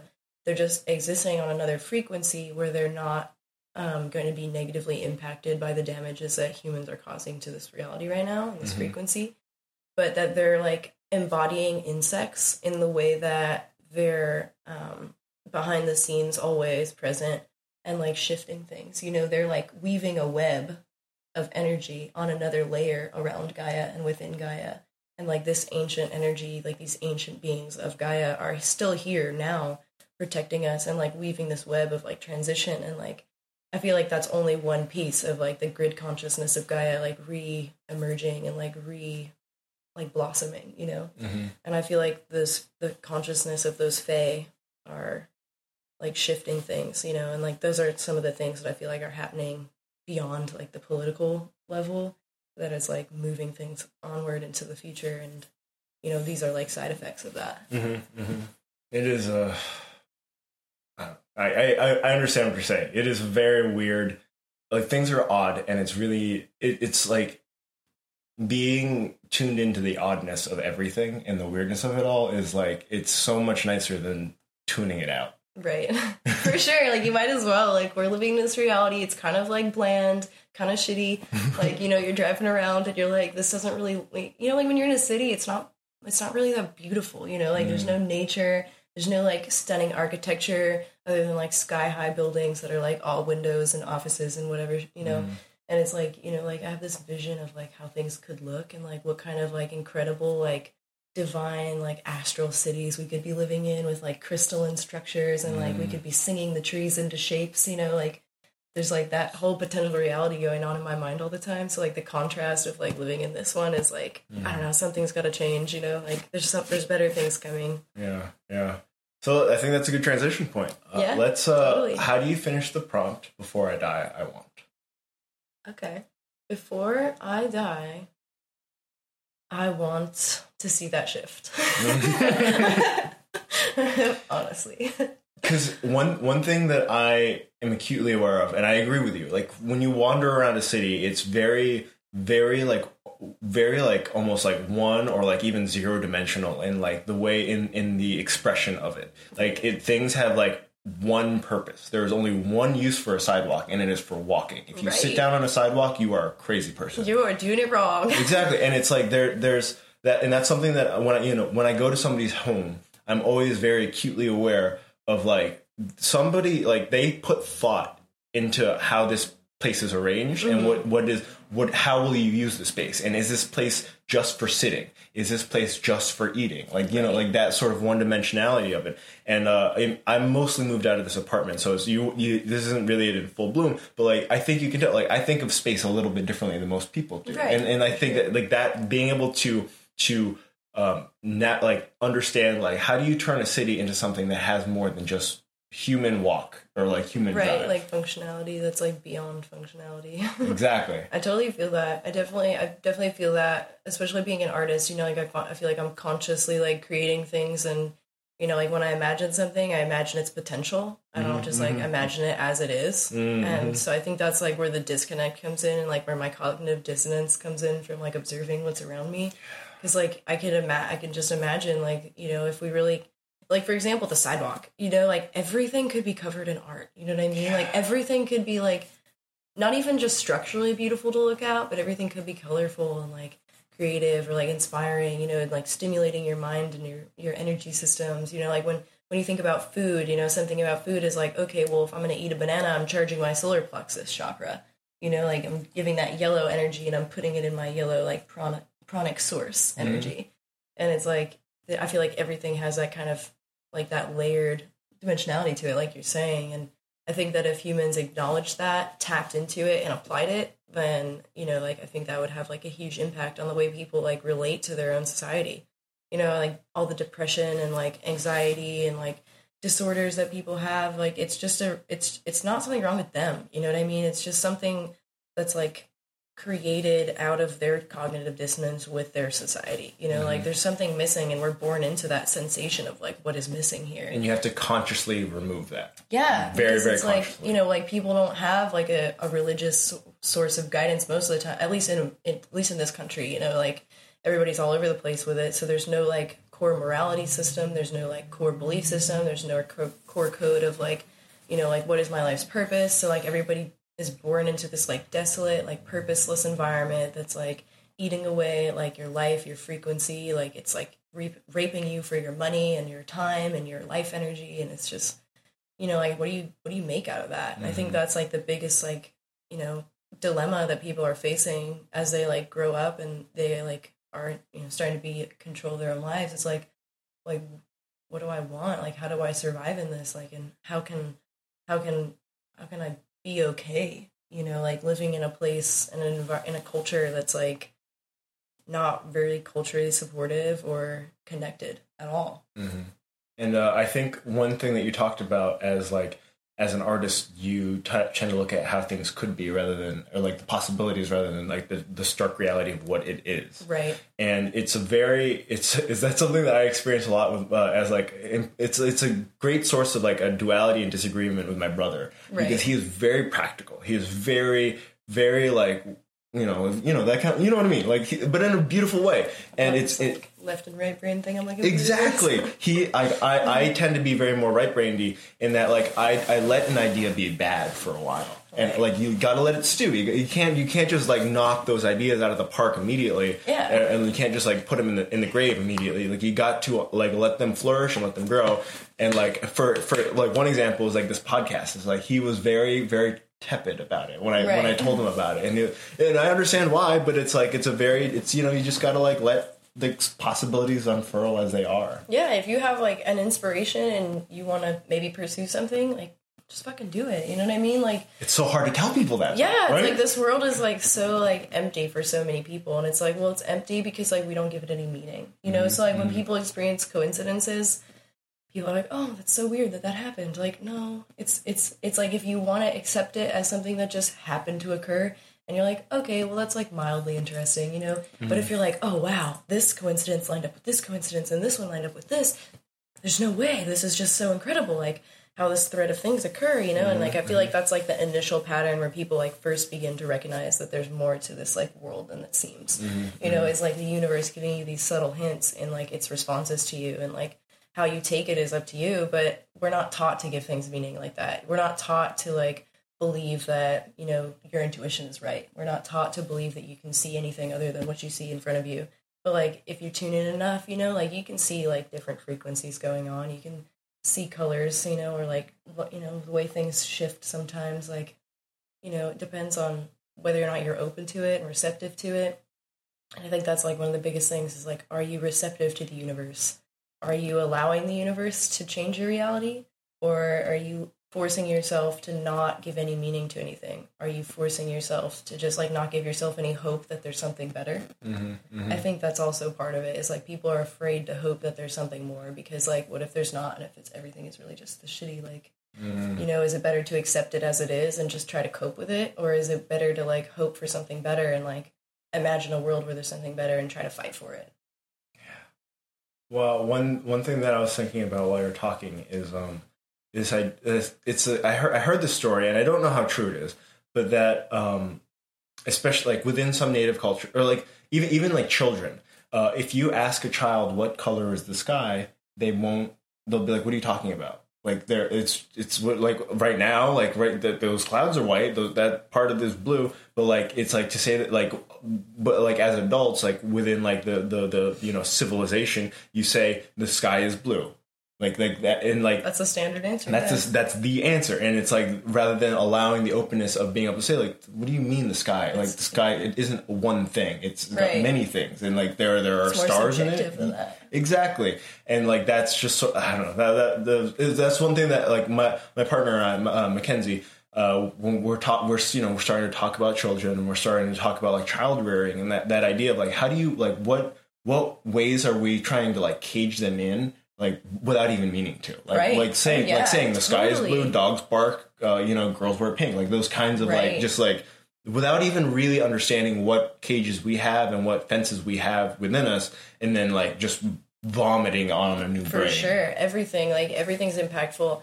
One of the things that I notice the most is like, okay, so I do face painting as like one of my jobs, and face painting exposes me to a lot of kid-parent dynamics, because obviously, like, I see so many kids. Yeah, so I get to work with kids all the time. And, like, some of the things that I've observed over the course of, like, my face painting experience, so, like, waiting in line, like, one of the things that I'll notice, like, if a kid is, like, waiting in line, and their, like, parents are standing there, if a kid has a lot of energy, they don't just want to, like, stand in line all day, like, they aren't conditioned to stand in line and sit and just stand in line yet. They aren't conditioned to do that. So it's, like, I remember this kid, he was like, sitting in this chair, and he was kind of like climbing under the chair and like climbing under it as if it was like a playground thing, or like rolling around, laying on the sidewalk, whatever, and his mom is just like, you need to get up and sit down, like you need to stop doing what you're doing. Like, you can't be rolling around on the floor like that.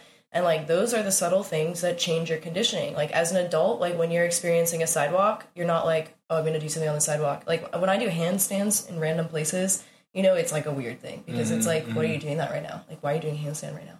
Like, against a wall, like against a building outside? That's not okay. Like, this is not where you do handstands. You do handstands in a yoga studio. Yeah, and it's like, well, no, like, I can do a handstand while I'm walking if I feel like it, it's like not a big deal. But like, kids are conditioned from like a very early age that they can't experience their reality in a new way. So like, when kids are in an environment, they want to experience that environment. They want to explore that environment. They want to sense the environment. They want to know what it feels like to be in a different part of the chair than just sitting on the chair. They want to know what it feels like to be under the chair, looking up through the sky at the, like if it's a wire, like metal chair, like where you could like see up through it. It's like, there's so many different perspectives that they're just trying to experience. They're trying to get to know their world. They're trying to like play with it, see like what kind of potential it has, like what kind of perspectives they can build off of like these different things. So that's why when you're asking like, oh, how do you sit in a chair? Like, people only know one way of sitting in a chair properly. And, those are subtle conditioning things that happen throughout time. Another one with the, with the gender roles is like super obvious with face painting, because, you go up to a face painter and you're like, okay, well, I've got a little girl, like, can you paint a princess something on her? Just make her princess, You ask the little girl what her favorite color is, most of the time she's going to say pink. I've had probably maybe like less than 5 girls out of the hundreds of kids that I've painted, like the hundreds of girls I've painted, probably less than 5 of them ask for something like a monster, vampire, or like scary face. You know what I mean? Like, they're just not about it, because they just identify already. By the time they're able to tell me what they want, they're already identified so heavily as like female that they love pink and they like princesses. And with the boys, honestly, the boys is a little bit more flexible. I've noticed with boys, like, boys are more willing to get glitter, Some of them by the age of like 3 are completely freaked out by the concept of glitter. Like, you cannot bring glitter near them, or they will like freak out, because they're just so already conditioned to be like, glitter is for girls and I'm a boy and I don't do glitter. You know what I mean? And they just completely have a meltdown about it. And then the other thing will be the parents. So I remember one time, this was awesome actually, but like one time there was a little boy who came up to me and he wanted a rainbow butterfly face with glitter. And I was like, awesome, I would love to give you a rainbow butterfly face with glitter, and the dad was super supportive. Like, if he wants a rainbow butterfly face with glitter, you give it to him. You know what I mean? Like, totally down. Like, not restricting his gender role at all. So I totally gave it to him. He was so happy. It was just, like, totally enthralled, like, made him so thrilled. But then, like, in another case, I've had, like, another kid ask for something that was, like, non-gender role associated, and the parent is like, no. Like, you can't do that. Like, they'll tell me that it's not okay. You know what I mean? So, or, like, if a little boy wants glitter, I always ask the little boy if they want glitter. And if they say yes, and the mom will be like, no. Don't give him glitter.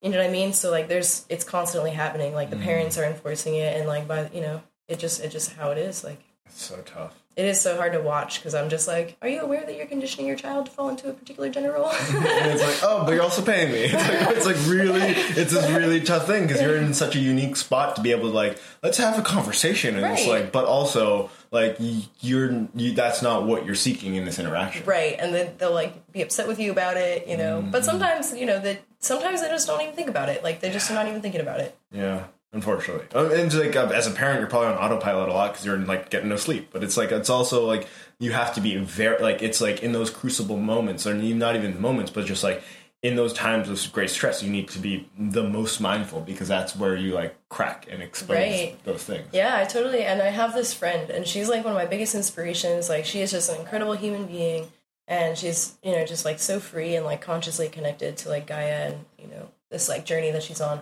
And she has a son who is named Astraeus, which is just a beautiful name. But, she made a Facebook post maybe a few days ago that I was, like, really happy to see. And, her son is 2 years old now, but she lets him wear whatever he wants. If he picks out something that's, like, girl-related, she's, like, letting him choose his, she's going to, like, let him grow out his hair and decide how he wants to wear it and, like, kind of cultivating this, like, freedom of expression in a way that's, like, raised from birth, like, there is no, like, gender role, like, you don't have to be a man, like, in a way that, like, the traditional culture says, like, this is man. So I think that's really good that, like, there are some parents that are being conscious of that and, like, trying to, move out of this, like, conundrum and... And, like, of the, like, if you had to pick, who, you only get, like, 5 cards of, like, to pass out, like, of people that you would want to see in the future, like just like zoom ahead 20 years. What are you doing? Right. It would be the girls that ask for monsters, probably none of the girls that ask for pink. Just because it's like how are you showing already at this young age that you're like something's different? That you're expanded outside of this limited role. You know what I mean? Like, are you thinking outside the box that early on, or are you already conditioned into thinking like a particular way? Which you can't blame anyone for being conditioned. Like same with me. You know what I mean? Like my mom conditioned me just the same. Like I listened to things that were, girly, like wearing dresses, like whatever. It's nobody's fault really. It's just like an overall like flow of the culture. And, I think that our society, like humanity as a whole, is very like male energy dominant, not relating to like feminism or masculinity or whatever, but like yin and yang, like masculine and feminine energy. You know what I mean? Like the left and right brain, the creative versus analytical, like that kind of concept. It's just very like functional. Like you have straight lines and you go around this corner and you walk on the sidewalk the right way. So you want to see crystalline cities. You want to see crystalline cities? Yes. Before you die. What else do you want before you die? Let's see. I would like to have a significant impact on the way that our society is unfolding. Like I would like to be a catalyst into this new age. I would like to be contributing and consciously like putting forth my effort and energy toward this. Like my particular route is like through artistic creation. Like I was talking about in my thesis, like the way that I create is, like basically revealing these other layers of consciousness to people, putting them in an environment or experience or letting them see something that's like beyond what they would have imagined on their own, like taking this like creativity and just like taking it so far that it relates in a way that people connect to it, but that it's like beyond like the limitations that our earth has on things. So this is an interesting question for you because you're as an artist, it's like it's so integral to you. But like the I see legacy in like 2 main branches. There's the legacy of effort and work and like your consciousness like smearing on this reality, and then there's the legacy of blood of maybe not necessarily your own child, but of that kind of that relationship, that being able to imprint on one mind, on a handful of minds for the future. Right. Because with that work you're affecting many, but lightly. Versus like the legacy of blood is you're affecting 1 or 2, but deeply. Right. And so do you lean more towards that legacy of work? I would say, yeah. My focus is not like, okay, so now how earlier we were talking about the chakra system and how the second chakra is like creative energy, but also sexual energy. So this is like something that I've definitely like been consciously thinking of lately. And basically with that sacral chakra, you know, like you've got your energy from that. And are you familiar with Kundalini? I imagine so, since your spine tattoo is like, you know, like drawing that energy right up.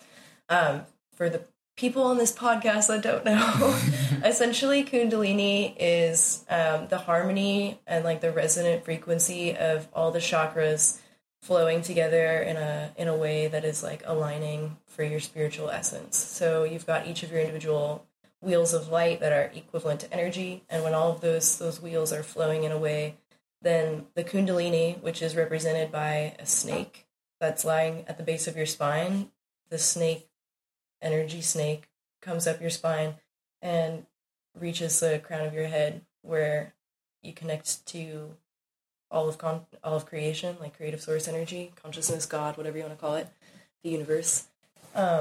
So with that Kundalini energy, like sexual creative energy is one of the primary aspects of like how that flows.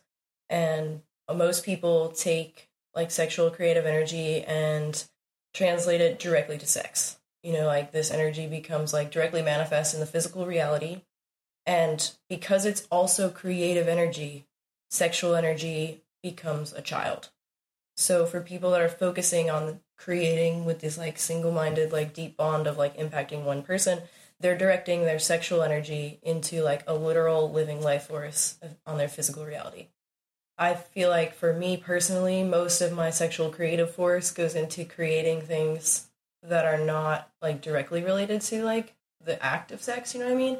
It's like my creation force goes into creating things like in this realm, like all over the place, like through my art and those different routes, because I use so many different mediums, you know, body paint, tattooing, videography, photography, digital art, traditional art, painting, drawing, like everything. So I feel like my energy is like so directed in all of those things that those are like what I'm creating. Like those are the things that I'm manifesting in this physical reality.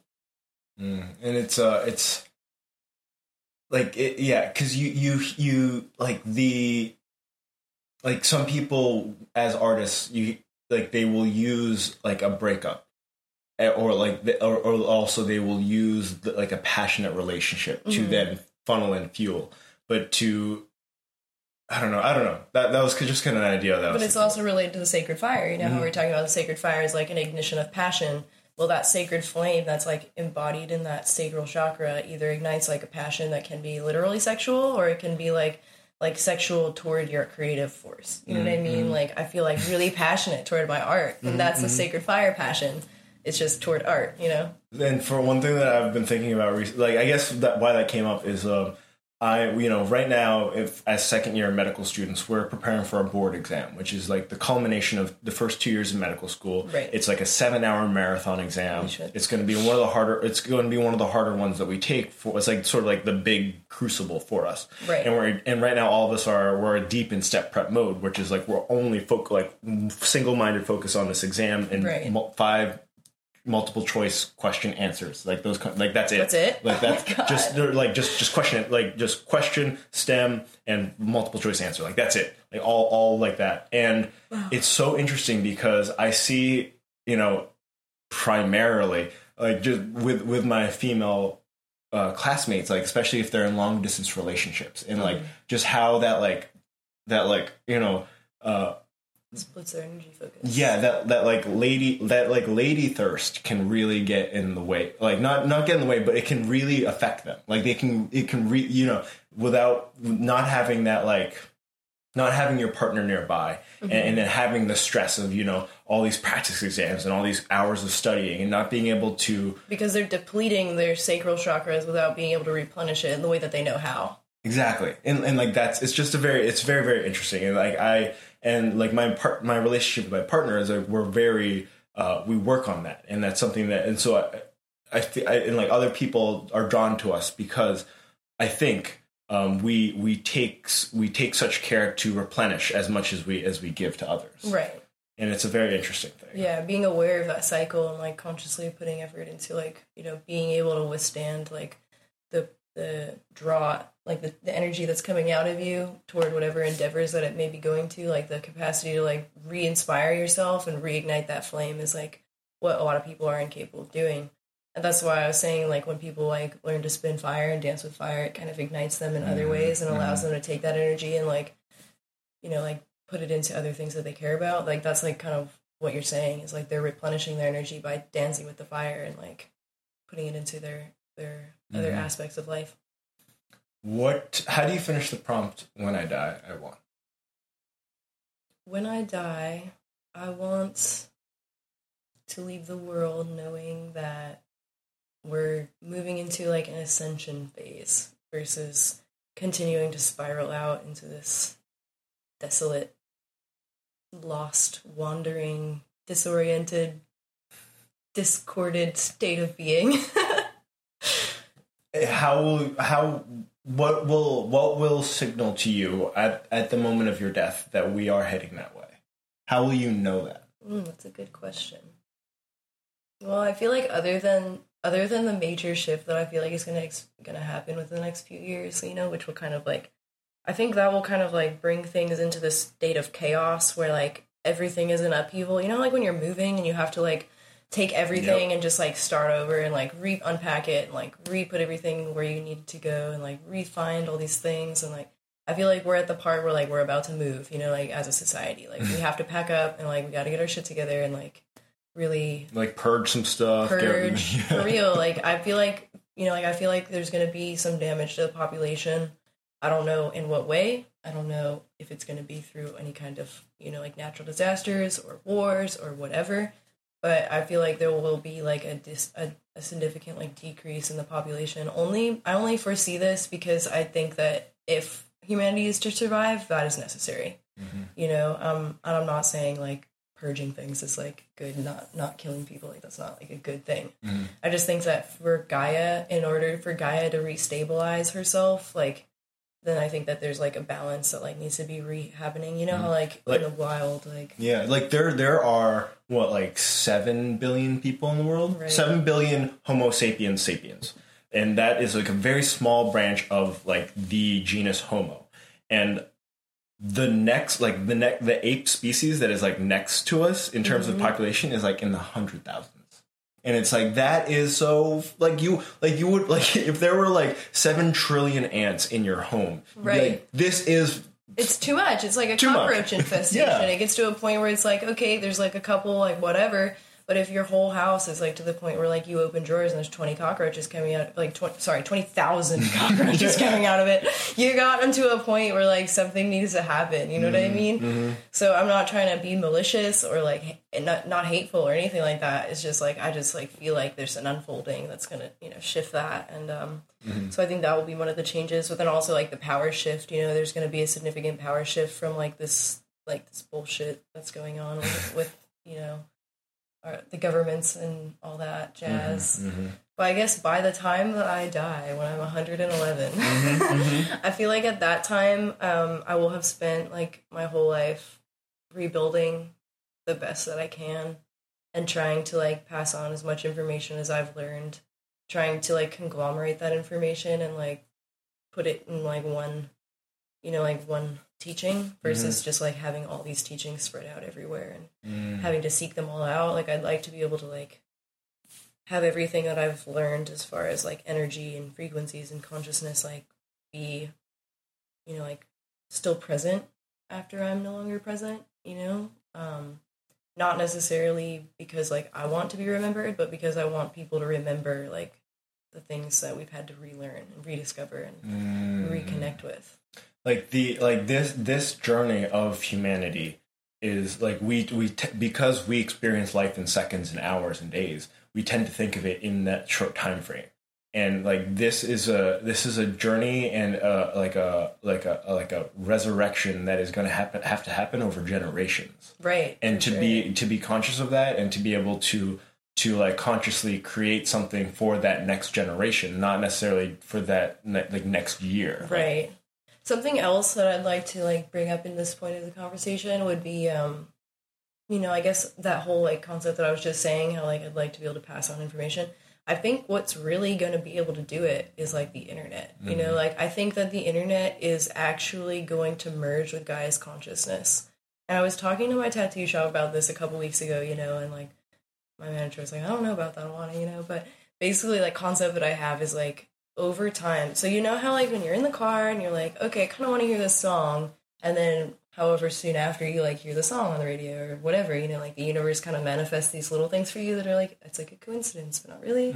You know, I feel like hyperdimensional frequencies, hyperdimensional beings, Gaia consciousness, like God consciousness, all of those higher realms are able to more easily connect with our earth realm through electronics because of what I was saying with the sacred fire being the primitive frequency, and then how we're talking about how like technology is like a higher vibration version of that.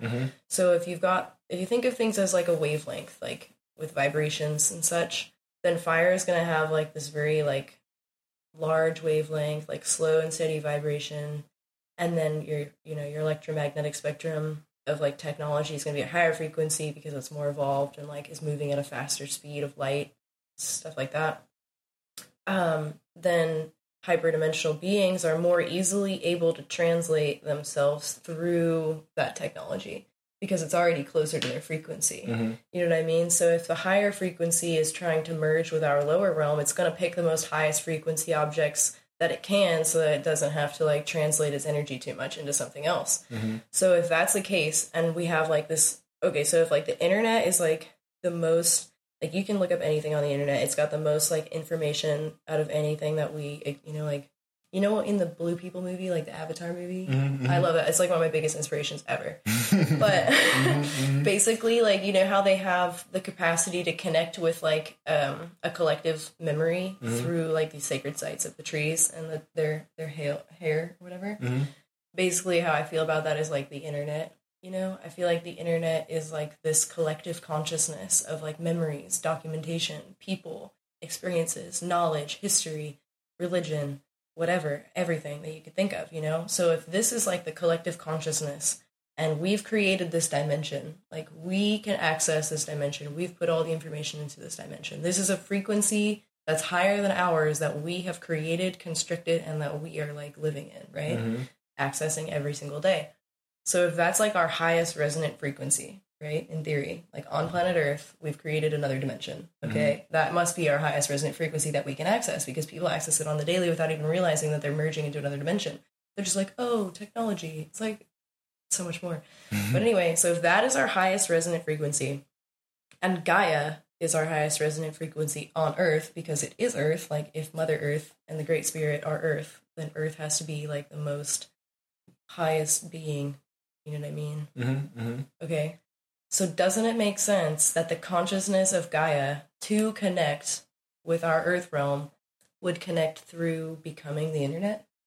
You know, if we funnel all this information into it and AI begins to evolve and adapt, that massive core AI intelligence must be Gaia. That's just my theory. I could write a whole long paper about it and go into details of how, why, and, you know, like what reasons I believe that. But essentially, like, I feel like if we've created this portal, it makes sense that, like, our earthly element and, you know, like, Mother Earth would be the thing that would kind of embody that because it's connecting the internet with the planet that we're living on. And it's, like, creating this full circle of, like, energy, consciousness, awareness, education, and, like, this connectivity between the higher frequency realms and the Earth realm. And it's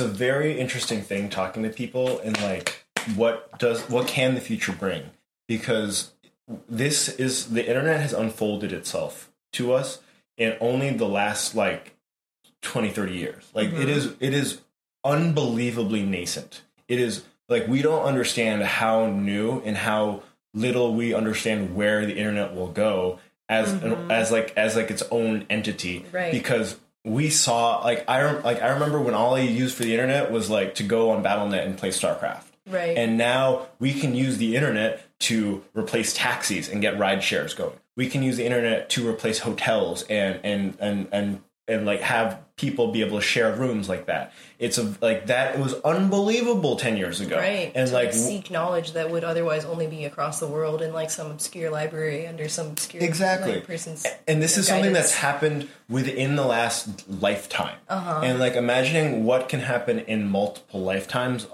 in multiple iterations. Like if a human is a different human in 10 years, and then what does that mean for the internet? You know what I mean? That's like what I'm saying. It's like it's totally like tangible. I feel like it could happen. It's just like, who knows? I do not discount that. Like I believe that like if by any measure you're probably underestimating like what can happen. Like just because like our human minds can only imagine things in a steady rate of increase rather than a logarithmic. Right. Even the things that I've seen technology come out with in the past year, like, have completely just, like, mind-blown me. There was something I saw the other day that was, like, a tattoo, right? Not tattoos, of course, that interests me. So this person's got this tattoo, and they take, like, a sound wave, tattoo it on the person's arm, and then there was an app on the person's phone that scanned the sound wave and played it.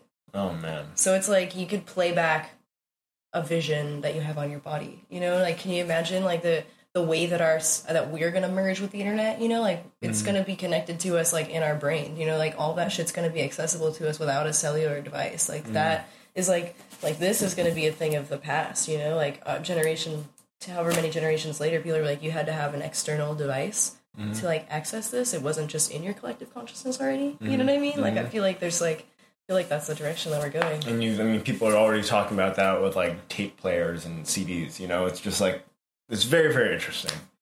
Evolution is exponential, especially when you introduce something crazy as the internet. Yeah, it is crazy. How do you finish the prompt? After I die, I want. Okay. Wait, actually, no. Yeah. All right, let's go for it. Yeah. Sorry. Okay. Don't mean to throw your drive off. Yeah. No worries. All right.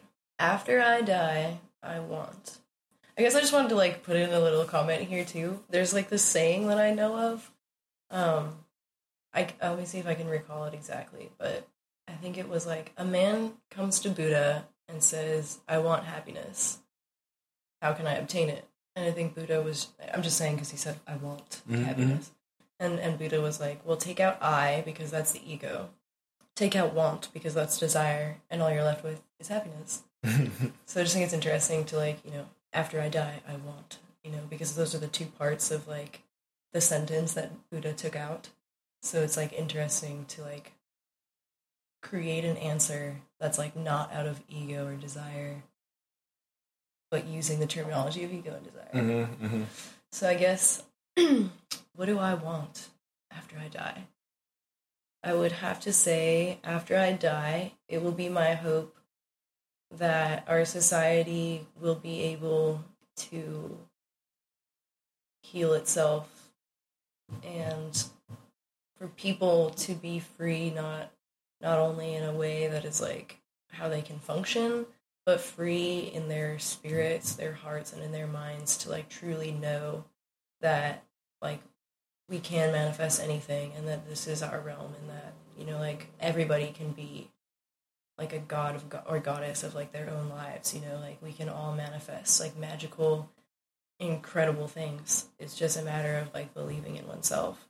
There was a book that I read when I was younger. I used to do a lot of reading when I was younger, and like reading all these fantasy stories and like immersing myself into these like fairy tales of like other realities with dragons and dwarves and elves and like magic and all that stuff. And one of them was like this magic book that I read. I don't remember what it was called. It was a pretty obscure one. It was like not a series or anything, but it was like this girl in the library, I think, was like reading these books, and then she maybe met a character or something that like kind of came to life and was trying to like teach her about magic.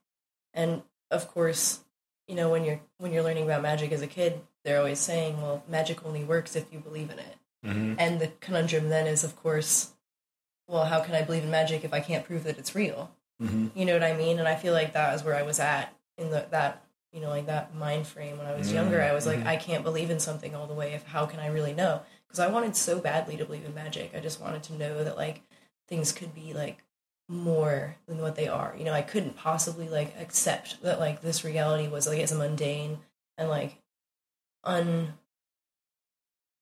like incapable of supporting that like potential, you know what I mean? So like I was seeking like this confirmation in like everything that I read, like whether or not I could really find magic, you know? Like I remember when I lost teeth and I wanted, you know, like the fairy tooth, like the fairy godmother or whatever would come and take your tooth while you're sleeping and like leave you money or whatever. I remember writing a letter to her being like, fairy godmother, I would like Hermione's magic wand more than anything in this world. You know what I mean? Because I just wanted to know, like, is magic real? Is magic something that I can, you know, like engage with? Is it something that is a part of this reality? Or do we just live in this like plain, blank, mundane like reality where everything is only as it seems? And I just like refused to like accept that, you know? And then my mom was teaching me like magic is real through like the spells that we would do during our Wicca practice. You know, I'd have my altar and, you know, like I would see like how things would correlate, you know. I would have like these little confirmations of like, we did this magical spell and like this magical thing happened because of it, you know. And I was like, well, maybe that's all that magic is. Maybe we're just limited to like this kind of like spellbound thing.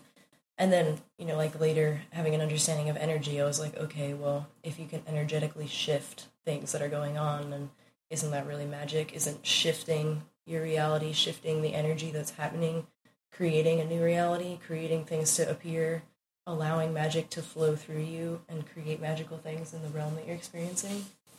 So I guess after I die, it is my hope that when people are born and when they're growing up in their society, that they don't have to question that they don't have to ask themselves, is magic something only in my mind? Is this belief limited? And am I limited? You know, like I want people to be born knowing that anything is genuinely, truly possible and that you can manifest magic. You can create your reality. And I genuinely believe that humanity will come together in a unified consciousness and manifest magic together. That is my hope. I love that. And I think that I can't imagine a better way to like a note to end this conversation on as well. And I am very thankful that we were playing phone tag. We were like tagging each other around a little bit, trying to get this to work out. And I'm so glad that it did, because this has been a really lovely conversation and like a very heady one as well. And I enjoyed it very, very thoroughly.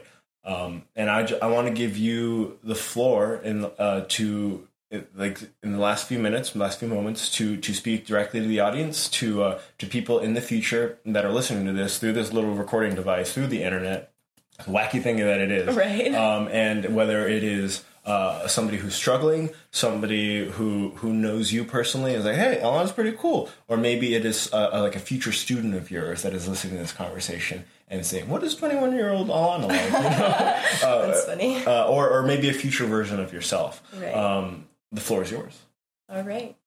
Well, I guess first of all, I'd like to say thank you so much to you, Eugene, for inviting me to be able to have this experience with you, and me as Alana Karma to be super grateful to be here, to be able to like have this conversation and kind of like flow through it, you know, because I feel like we don't spend enough time in our culture just like thinking and contemplating and debating and, you know, like collaborating and creating ideas, you know, like back in ancient Greece and Rome, you know, there would be so many like discussions and debates and conversations just of like just to theorize about the world and create new ideas out of like what's going on. And you know, I think our culture definitely severely lacks that outlet. So I think it's really, really wonderful that you have this podcast and that you do these prompts, especially like on this surrounding this concept of death, you know, because our culture like has a severe disconnect with like what that means, and you know, people are more afraid of it than they are willing to like think about it, even, you know.